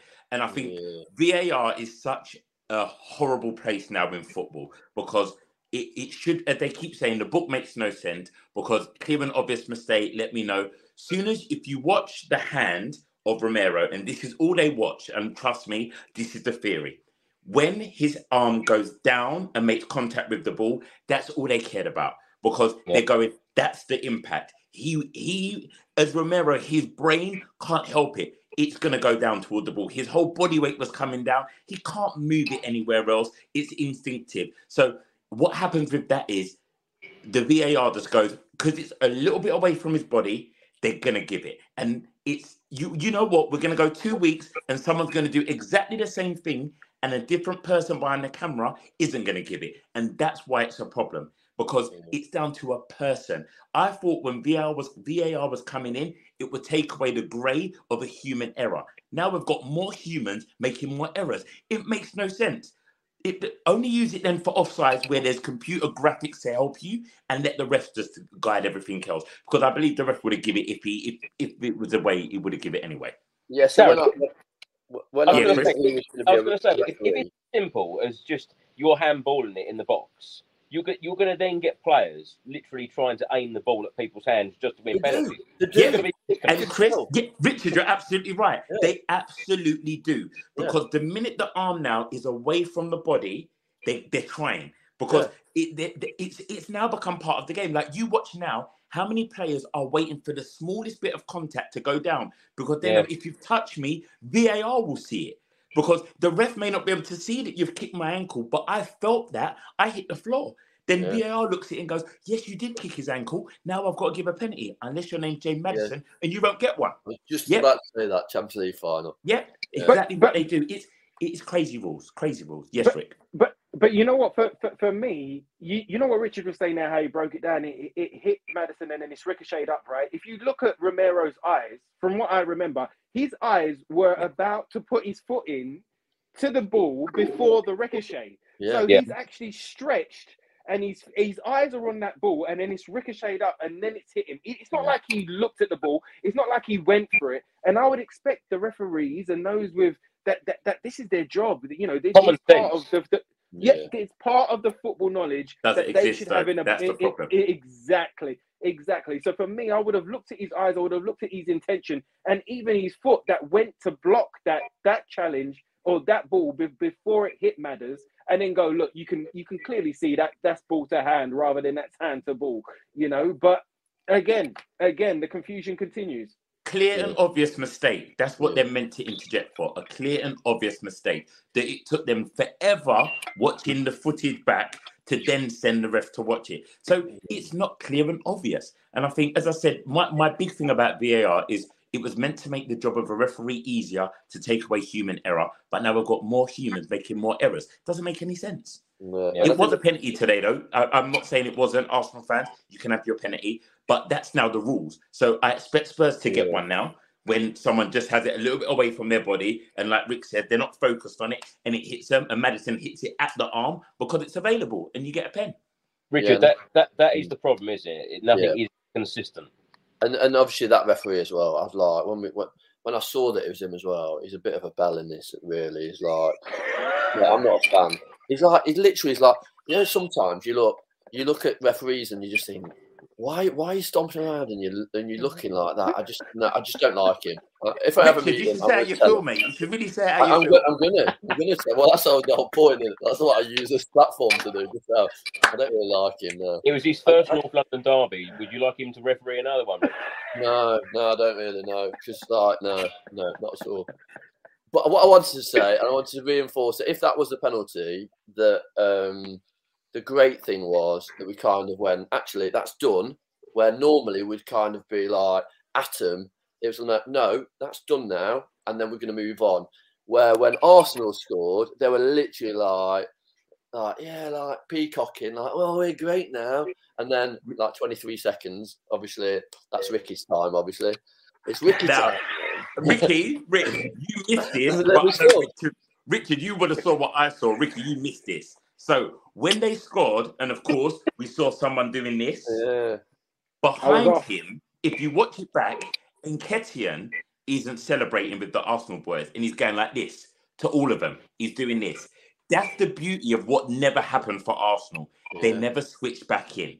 Arsenal, that was your own mistake. As I say, learning. They did not switch back in. They were still on the, look at us. It's all us. How great are we? This is what Merson said we would do. Now we're going to run away with it. But what Spurs did was let's not let this affect us. Concentrate on the game plan and push.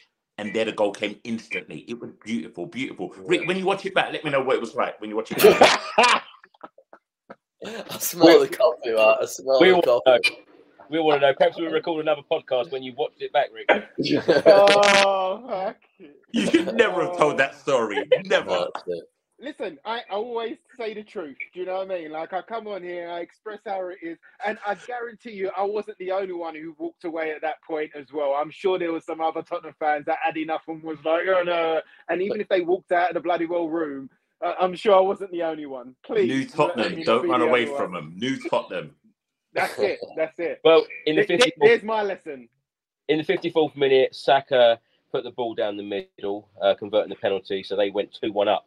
But immediately, what character we showed as a team again, Ricky, to come from behind at the Emirates, making it 2-2. Maddison with another fantastic assist, and Heung-min Son with another fantastic goal. It was a beautiful goal, and it was a beautiful assist. And again, by the two main men there, that were not going to stand for it. By two out of the three of the captains right there just went, nah, and took it off of, it was Havertz, wasn't it? Took it off of Havertz while he was dilly-dallying on the ball. Again, their arrogance, Jorginho. Like Darren will say, was it Jorginho? Jorginho. Yeah. So I know you didn't see it, so yeah, Jorginho, in case, when you watch it back. I knew it was one of them. But him dilly-dallying on the ball again showed their arrogance and showed their we've won this game already. Exactly what Darren was just saying there. The fact that they had that right, we're going to get two more. All of that, didn't have to worry about it. Hold on. What's happened here? It used to be Ricky Champagne Norwood, and now it's Ricky Espresso Norwood. What's gone wrong for you? Oh, mate. I couldn't have any champagne. It's still sun outside. You know what I mean? If we would have won, I would have popped the bottle. I would have popped it. Oh, goodness. I'm going to get it now for the rest of this season. Goodness gracious. But look, that's what it is, man. That's what it is. But again, the fact that Maddison picked up that ball and said, absolutely not, and then drove against that defence. Where were the Gooners there? And in found Sonny, and he didn't blast it. He didn't go for top corner. He just passed it. He just kind of calmly, just simply, shot at goal and scored a beautiful, beautiful goal. You guys in the comments are killing me right now, but I knew it was going to happen. Bloody hell. Ricky, with Sonny having such a indifferent season last year, of course, the season before he was joint Golden Boot winner with Salah. What's changed for him this season? Is it the fact that he's been given the captain's armband? Because even his finishing this season so far just seems to be so on point to what it was last year. It's the responsibility as well, Chris. He takes responsibility for his good performances and his bad, and he took responsibility for his own inaction last year. You lot are terrible. Ricky never latte for a game, Norwood. No, it's the wrong stadium. It's the wrong stadium, not late. Oh, mate. Oh, do me a favour. Oh, my gosh, you guys are killing me. You're absolutely killing me. I've even forgot the question. Chris, what was it again? You lot are taking the birdies. Oh, my gosh. Oh, where was we, Chris? I totally forgot. on how good Son has been so far this season. Oh, yeah, Sonny.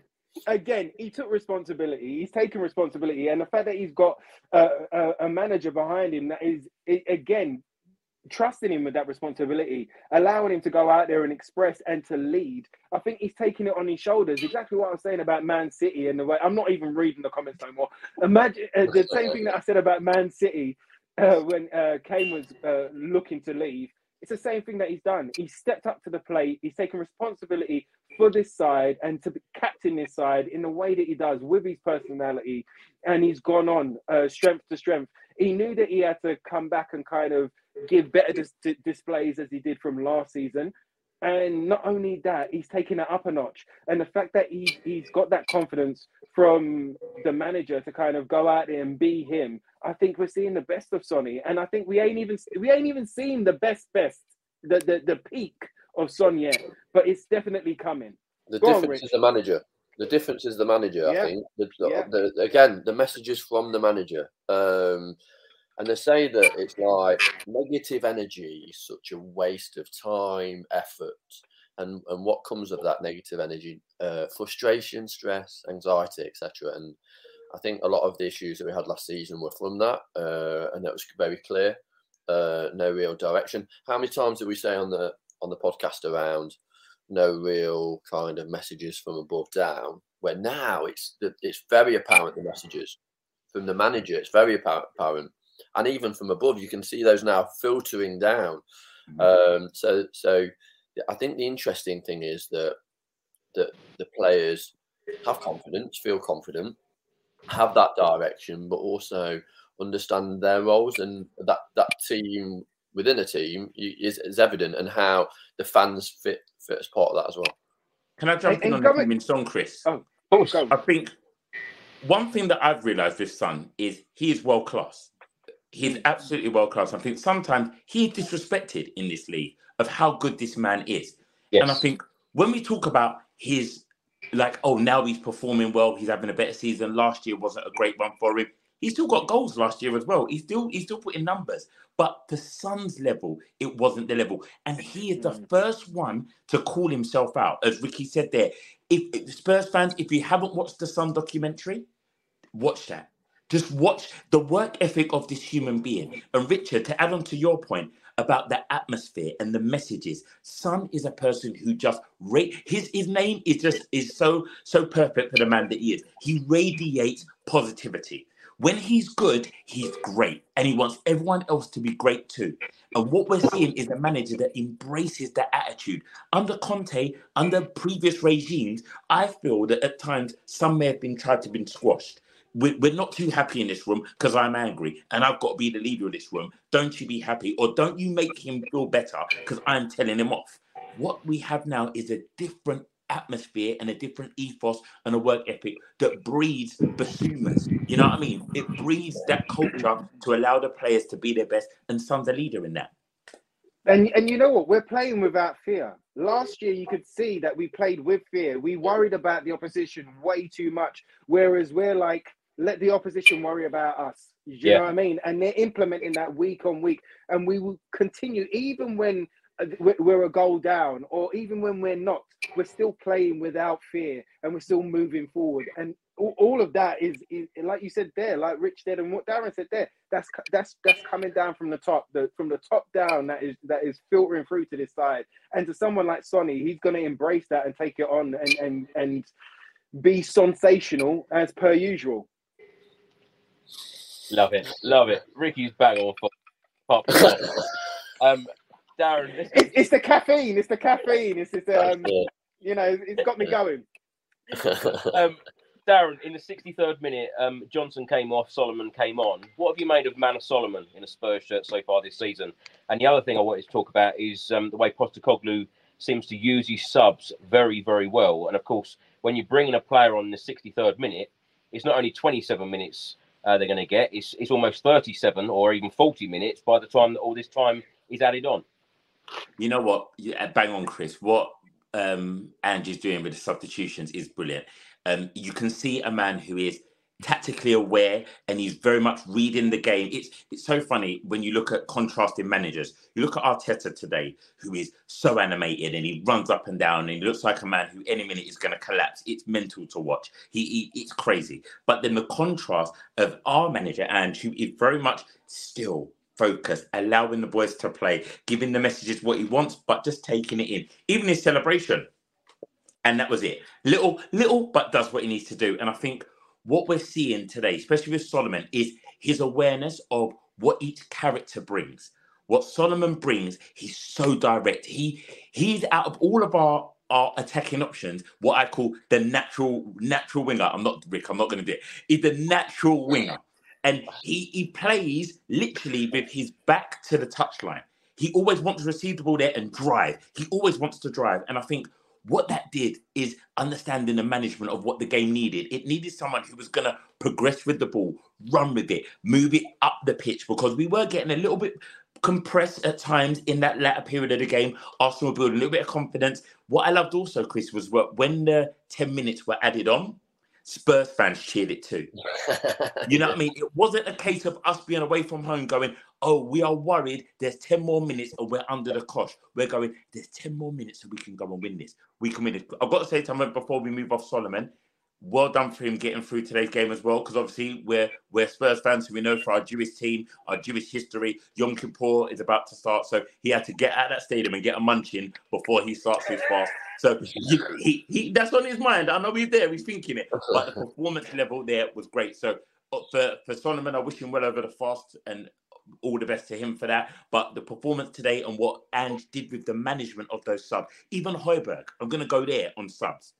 People talk about him being a negative player. Like Rick, you said, starting with him as a more defensive option. When he came on in replace of Maddison. But if you watch his touches, everything was a progressive pass. He was looking to break us forward, push us on. He didn't sit next to Basuma and say, we're shutting up shop. He was trying to make it work, and at one point he played a pass and looked around and went, come on, go, move. I want to play it forward. That's a new look Spurs. Every man is accountable. Every man is trusted. Every man can play forward. It's lovely times. Rich, let's come to you in the 64th minute. Maddison to Son to Maddison. He shot over the bar. In the 69th minute, Son hit the side netting. And then in the 78th minute, Maddison and Son went off and Højbjerg and Richarlison come on. DB writes here, today is the first day the subs haven't impacted the game. Were you surprised? There were a couple of comments earlier on in the stream stating, why on earth did Heung-min Son come off in the 78th minute, bearing in mind that he would have had 22 minutes on the pitch. Was that the right decision for you? I think maybe it's the manager looking at energy levels, looking at maybe impact. Obviously, kind of he's in the game at that point, isn't it? He's very focused on what he obviously deals with these players day in, day out. He's seen things that that maybe us as fans have not seen, but also I think he's wanted to still impact the game, and he saw what obviously happened in the previous game and said, well, actually, I think some fresh legs might bring a different dynamic approach to the game that could get us 3 points. He wasn't sitting back. I think Solomon coming on obviously kept the press high up the pitch. We don't want to kind of sit back and let the pressure come onto us. I think that was important that he did that, and he's very offensive with obviously how he kind of attacks the ball, which is great, and I'm sure he's going to get some goals. I think the subs came on, and yes, obviously we're away, at the Emirates. The last 10, 15 minutes, we're going to have that pressure.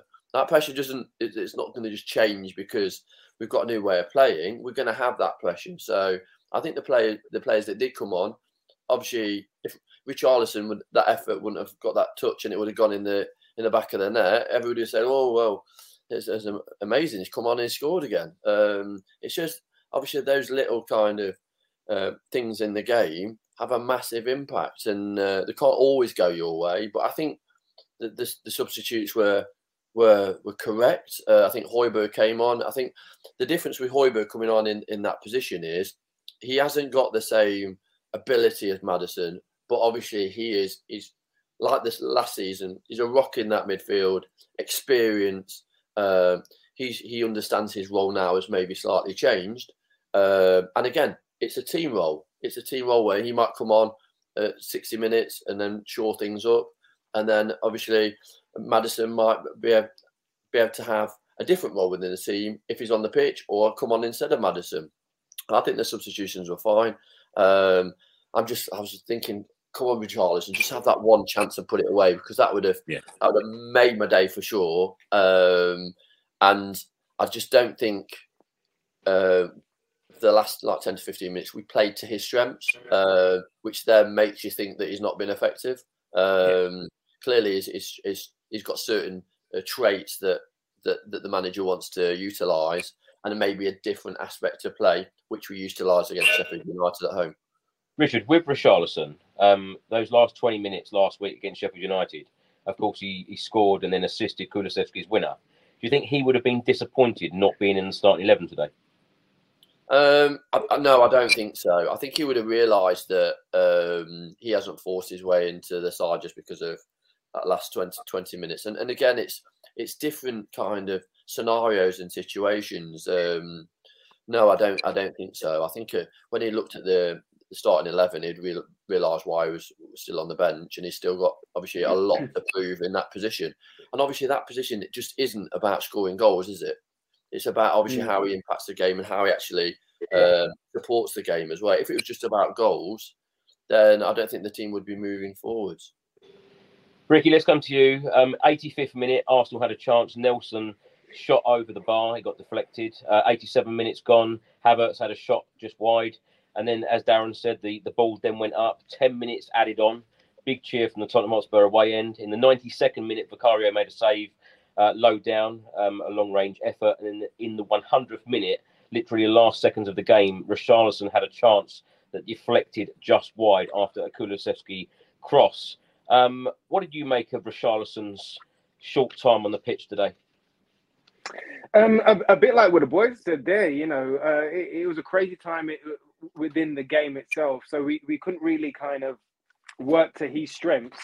But, I part of me was kind of calling for Richarlison to come on when we took off Johnson. I thought even if he would have went to the left and kept Sonny in the middle, or let them overlap. So every time one runs forward and crosses over, the other one kind of compensates like that. So I was kind of calling for Charlie to come on at around that time when Solomon actually came on, just because he had such an impact last week, and it would have just built on that. And I think he would have got a bit more joy down that left-hand side to begin with, whether that was just creating chaos or winding up the opposition, or just being Richarlison. So I would have liked him to have been on that little bit earlier. But you know what? I think after last week and keeping him on the bench as well, it's kind of saving him as well. Instead of just putting everything on him, all the pressure on him, it's kind of going, all right, Charlie, listen, you come on and you make an impact. You come on and you show him what you're about. And it fires him up. We know he's an emotional guy. We know he wears his heart, not just on his sleeve, but on his forehead. Do you know what I mean? And I think he would have been burning to get on the field, and he would have been burning to kind of get that winner today. And for me, I said to you, Chris, 3-2 Tottenham. For me, in my kind of dreams, it was Charlie to come on and score that winner today to make it 3-2. And so when he was on the field, I was just like, come on. There was a point where he was in the box and he turned and shot and it got blocked. And I was kind of like, oh, all right, cool. When's the next one? When we had a corner, I'm like, all right, cool. It's coming. And then obviously, like he had a go at the end there. And unfortunately, it didn't go in. But I think there's so much more to come from Charlie. And the fact that the boys back him, and there is an open emotional communication between every one of those teammates. You know, they've definitely got a Spartan type mentality, which is I look after the guy to my left, to my right, and we'll get through this. Do you know what I mean? We'll get through it together. And having that as an emotional player, to see that all of your teammates are behind you, all of your teammates want to wish you well, and plus every single one of the Tottenham fans, you know, that have heard his story, that respect him and want him to kind of shine, you know, he can feel that. And I think that he will, all right, maybe not this week, but he is going to repay that faith. He's going to repay that support. And he's going to be an important player for this season. And like Darren said, I think he's got goals coming for him, because once he kind of clicks into gear, once that demon is fully gone from his head and his chest, you know, like I think we're going to see the best version of Richarlison, and the best version of Richarlison in a Spurs shirt. I mean, who could want more than that? Absolutely. Well, other results in the Premier League today: Brighton 3, Bournemouth 1, Chelsea 0, Aston Villa 1, Liverpool, West Ham United 1, and Sheffield United 0, Newcastle 8. What? 8-0. 8. Wow, I didn't know that one. Now, our next game is, of course, next Saturday at home at the Tottenham Hotspur Stadium against Liverpool. Darren, what have you made of Liverpool so far this season? What do you think Ange Postecoglou will change, if anything? Obviously, we're waiting for the news on Brennan Johnson. But do you think Ange Postecoglou will make any changes if he needs to? And how do you think we're set up? I think we, depending on Johnson, we'll probably set up with pretty much the same 11. If Johnson's fit, I reckon he'll start him. If he's not, I think he will put Solomon in there and start Solomon, and that will be the 11. In terms of Richarlison, I do feel that his time will come. And I think, funny, Richard, you made an interesting point about us not playing always to Richarlison's strengths. Perisic injury is a massive blow to Richarlison. Yeah. That's a huge blow to Richie, because of our wingers, or as our wide attackers, he is the one who instinctively wants to play the cross. Richarlison will always make the run for the header, but Perisic is the one who plays that pass. The others have got to learn to do that. And I think that's the side of his game that we're not really utilising. I think Liverpool, I said this, I think I said, me and Ricky have had chats about this. These two games were what I said was Ange Ball's test. Yeah. To see where the players were at with Ange Ball. Because Liverpool are going to press as well. Liverpool are good with the ball, like Arsenal have been. They're going to move us around. They're going to put... different players are going to find different problems that they're going to have to overcome. And it's going to be a great test for us. And I don't know which way it's going to go. After today's performance, I'm very excited about the prospect of this game now, because I'm seeing that what the fears I would have had about us being pressed early, we overcame it, we learned from it, we're going to have to learn again. But the boys are saying to the fans, we're up for the fight, we're here for it, and we're going to keep going for the win. We're not willing to settle. We're going to go for the win. We're going for 3 points every time we're on the pitch. So that's exciting. And yeah, Liverpool have been a little bit inconsistent at times. It's like they wake up during games. They don't start well. They're kind of in a bit of a dazy, sleepy, dreamy state, and then they kick on. Let them do that against us will be great. Let us capitalise in that moment, be free up, and then hold them off. That would be great. Let's see.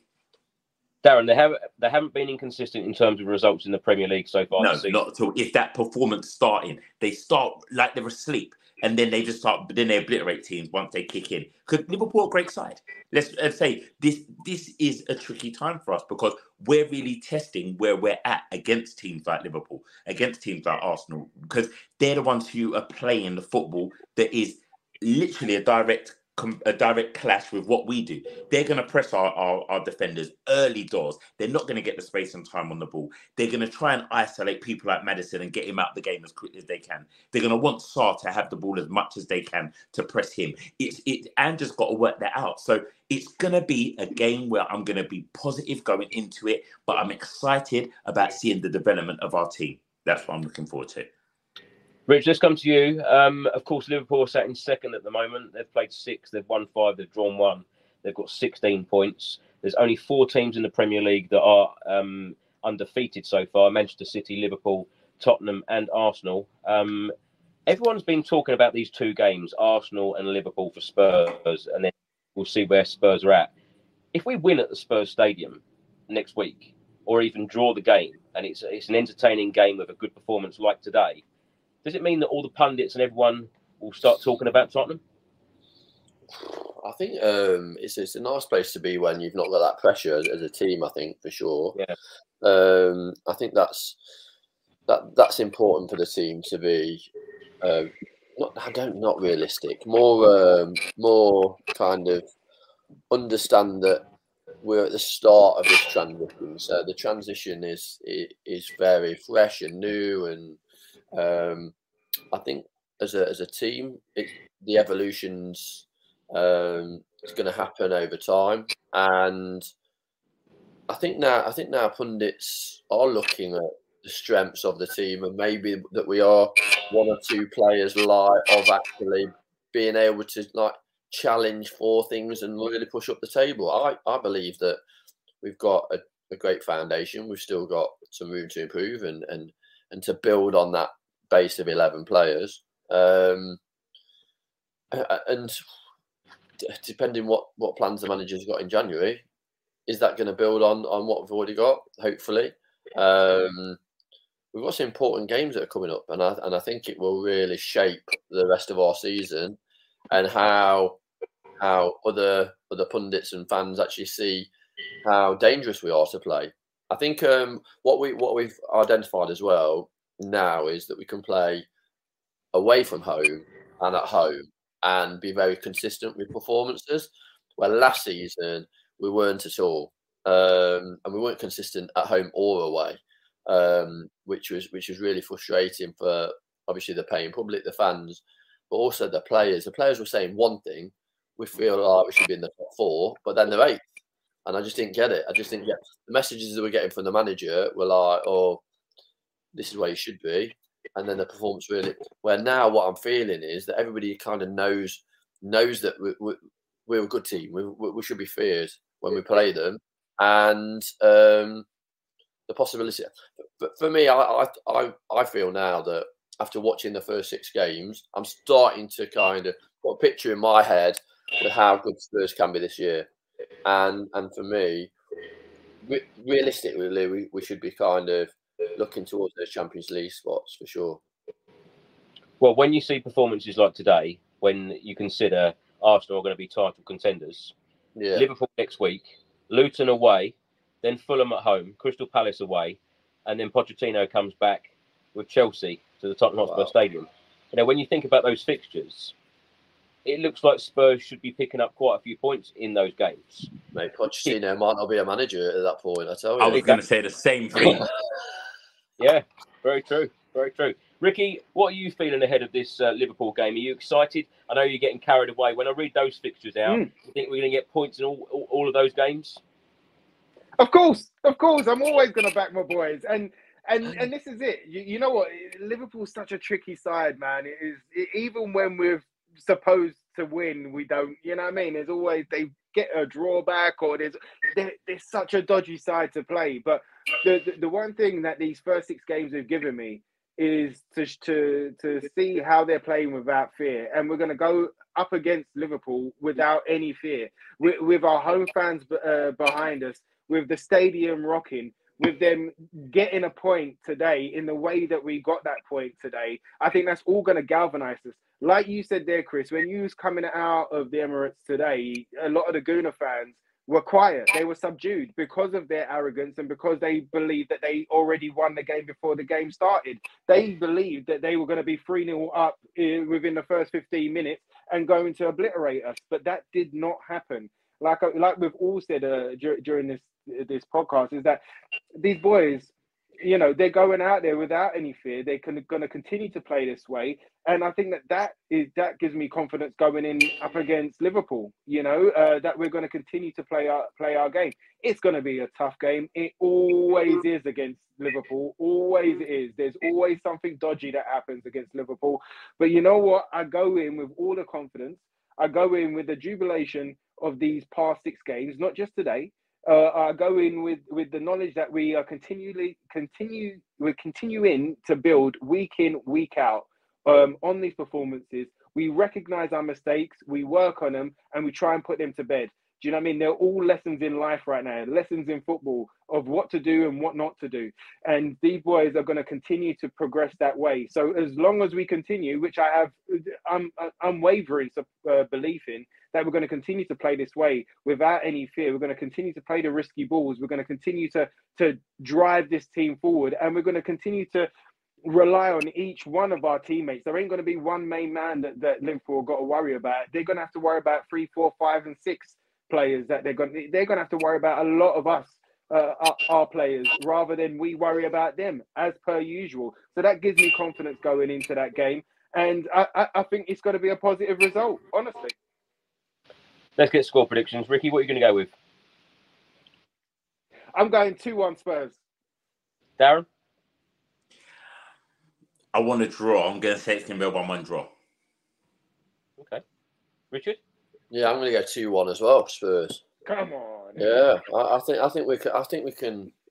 I don't know. I feel that momentum. I feel the energy. I think away from home as well, there were different. Like Darren was just saying, they're quite slow at the start of the games, and like today, I think they beat West Ham, didn't they? Was it 3-1? Yeah. Yeah, I think they conceded first. So yeah, I think we'll score first, and we'll win 2-1. I tell you what, the Man United game and the Sheffield United game, both at the Tottenham Hotspur Stadium, the atmosphere has been incredible, and long may that continue, because it does certainly help those players. Darren, I want to end the show with you because I've spoken at length with Richard and Ricky already about Ange Postecoglou. Just want to give a little bit of love to our manager. The way that he won us that game last week. Of course, Richarlison came on a sub, turned out to be a super sub, getting a goal, getting an assist. He was so calm during all the players celebrating, everyone running down, celebrating. He just remained really, really calm. He hasn't lost a home game in 50 matches, which, of course, will put a lot of confidence into us as being Spurs fans whenever we play at home. Talk to me about this manager of ours and talk to me about how you feel about him after just 6 games in charge. After 6 games in charge, I am thoroughly impressed. I've got a few friends who were Celtic fans who gave me a lot of talk before, going, Dow, you've got an absolute winner here. Dow, this guy's phenomenal. Trust me, as a fan, you're going to love him. And that's what they all kept saying. As a fan, you're going to love him. I love his honesty. I love the way in which he is given the players confidence. I love the fact that he's given fans optimism. I love the fact that he single-handedly has taken our club and given it the biggest hug and the biggest energy boost and gone, this is what we're going to do. We're all going to do it together. And if it doesn't work, I'm responsible. It's all on me. And that's so important as a player, as a human being, to feel that someone trusts you, wants you to succeed and do well. And as a fan base, he's saying, don't you dare not celebrate. Don't you dare not be excited. Do it. Dream. Think big. Do what Chris Cowling keeps asking us every week. Be excited. Get carried away. Allow yourself to think it. Be espresso Norwood. Be champagne Norwood. Be whichever version. Oh, Chris has got lights. I thought he was getting Top Boy on us. He's shooting a video now. It's Stormzy. What's going on? Central C in the building. It's mental. If you're watching it, it got luminous. So with all of that happening and with all of that energy around Spurs right now, it's all Ange right now. And I'm very happy that we did the due diligence of a recruitment. And I'm going to look at Daniel Levy and go, I have to give you a well done, because there was a lot of options being media put to us. Let's remember that. Media put a lot of options to us. They looked at only a few candidates in person, and Ange was one of them. And what you can see what kind of presentation he did, the way in which he would have sold himself, because that's what he did. He sold himself to Spurs. This is what I am. This is who I am. And we have gone, thank you. We embrace it. And with the recruitment, with the team effort, it's a really exciting time to be a Spurs fan right now, because we've been through a lot and we've learned and we're developing and we're growing. And this is a great point. If you're young, this is a great point to join Spurs and enjoy this journey, because you've got a lot to go forward with. If you're a little bit older like some of us, it's reminiscent of some of the good days we've had before. And if it continues the way it's going, as Ricky said, there's no cap, there's no bottom. Let's see what Spurs can do. I put zero pressure on this season, and do your thing. Right now, you're making a lot of people very, very happy, and thank you for that. Can I please end this podcast by asking all of you at the moment where you think we will end up at the end of the season in terms of league position? I know Richard loves this question. I love it. It's my favourite. That's why I go last then. Thanks. Oh, mate. All right, I'll go first. And you go first, Al. I'll go first. When we started the season, I put nothing as a place. I wasn't even going to do it. I said, I'm not putting any pressure on our manager. And this is a pressure. This is me going, if we can continue this and everyone else continues to play the way they are, we can get fifth. That's where I'm going to go. I'm going for fifth. It's there for us to take. If we continue in this vein, fifth is very much there for us to take. Ricky, what are you going with? I'm going to go with better than last year. Can I say that and get away with it? No, you can't, because that's not a position. Yeah, I'll agree with you. That'd be our answer. Oh, better than last year. I reckon we're going to get into European spots. But you know what? Like I said, there's no ceilings, no floors. That's why I don't want to put a number on it. That a bit like Darren, like kind of not putting the pressure on the manager or the team right now. I'm just excited to see how far we can go, rather than capping it off at a fourth or a fifth, or even like a Europa place or whatever. I just want to see how far we can go. And I think we're going to be the surprise package of this season. I think we're going to be the danger men of this season. I think people are not going to want to come up against us. And it's going to be an exciting season. So as long as we get better than last year, I'm going to be a happy guy. And within those European spots, listen, who knows? Who bloody well knows? You know, the Gooners came as a surprise package last season, and they finished high up, and they had a little bit of a title challenge. Who knows what Big Adge is going to bring to the table? But I feel it in my bones that we're going to go for something special this year. Richard, now does it look now that Chris is in Top Boy right now? It does. It's like he's in Somerset House right now. If you're not watching it, just go to 1 minute 54 on YouTube. Chris Cowlin right now is in Top Boy. I don't want him to pick the hood up. That's all I want him to do, and just go call the shade. That's what I need. There it is. There it is. Love it. Rich, you need to... Rich, what are you going with? I was going to try and deflect the question there, but It's your favourite question. Yeah, no, fourth. That's it. Shall we fourth? That's it. Fourth. Yeah, I think we're. It also depends on a little bit of recruitment in January. I think we need to recruit, because it's going to be, even though we're not in those European games, I think we've still got some tough. Yeah, through that running is going to be tough. Obviously, we know the running is going to be tough towards the end of the season, through Christmas, New Year. And obviously, some of the players going away to play tournaments. We need to have a little bit of recruitment, but I think fourth. Well, Richard, thank you so much for joining me this evening for this wonderful podcast, along with Darren. Where can people find you and what you're up to at the moment? Just training for New York Marathon on the 5th of November. And yeah, cheers, guys. Thanks for your support as always. Just enjoying the journey of, obviously, like the rest of us. I think it is definitely a good time to be a Spurs fan, and optimism. And I'm definitely going to be at the stadium a lot more this season. So look out for me there for sure. Definitely. Well, thank you so much for your time. Darren, thank you so much for your time as well. Where can people find you, and what adverts should we be looking out for? Always a pleasure being on. You know that, always a pleasure. I think I've got a BP one out right now. and to go with the others that are out. I'm sure there's a Domino's one coming out soon at some point. Just know I'm out there selling something for you right now. I'm out there selling something. Say again? Are you selling any coffee? You know what? I'm waiting. On. All I need is one of the, I need the hat I need to go abroad and do it for that fancy brand. You know that fancy brand where I'm out in the Caribbean and I'm filming for you. Do me a I need to be that man. I need to be I'm working on it. But always a pleasure being on. Always a pleasure joining you guys. And Spurs fans, love you, family. Let's keep the optimism up. Let's keep supporting the team. It will get bumpy, but let's keep supporting them. Let's keep the highs. Keep happy. Darren, I love your positivity. Thank you so much for your time. And Ricky, thank you so much as always. You always bring a smile to this podcast. Always bring so many comments to this podcast as well with your things that you do. What are you up to at the moment, and where can people find you? I've got to say, always an honour, always a pleasure being on, and especially after a game like today. And with the panel that we've had on today, absolutely fantastic.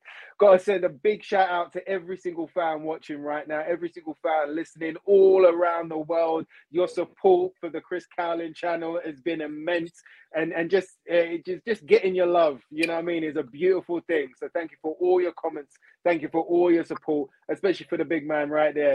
And I've got a big announcement coming up real soon. I can't say anything right now, but You're going to leave us hanging?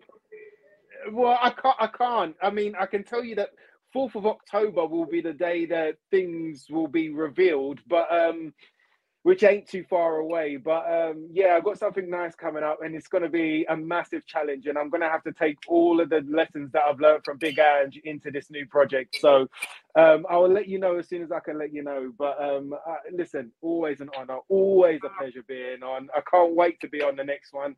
Let's have it. Let's keep building. Let's keep pushing forward, and come on, you Spurs, all day long. Well, thank you so much, Ricky. And as Ricky said, thank you so much for all of your support on this channel. If you don't subscribe on YouTube, please do hit the subscribe button, like, share, and comment below. Let us know your thoughts on the game today, and of course your score predictions on the Liverpool game. And hopefully we will be celebrating 3 points at the Tottenham Hotspur Stadium next Saturday as Spurs take on Liverpool. Thanks so much, everyone, and we will see you again soon. Come on, you Spurs. Come on!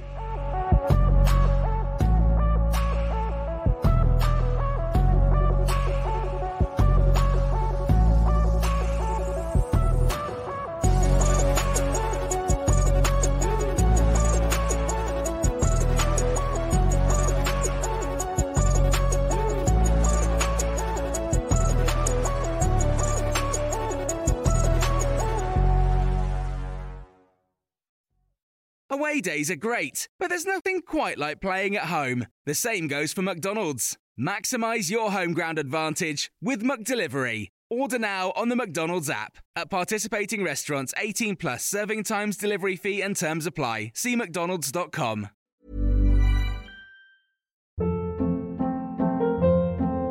Hold up. What was that? Boring. No flavor. That was as bad as those leftovers you ate all week. Keke Palmer here. And it's time to say hello to something fresh and guilt-free. Hello Fresh. Jazz up dinner with pecan-crusted chicken or garlic butter shrimp scampi. Now that's music to my mouth. Hello Fresh. Let's get this dinner party started. Discover all the delicious possibilities at HelloFresh.com.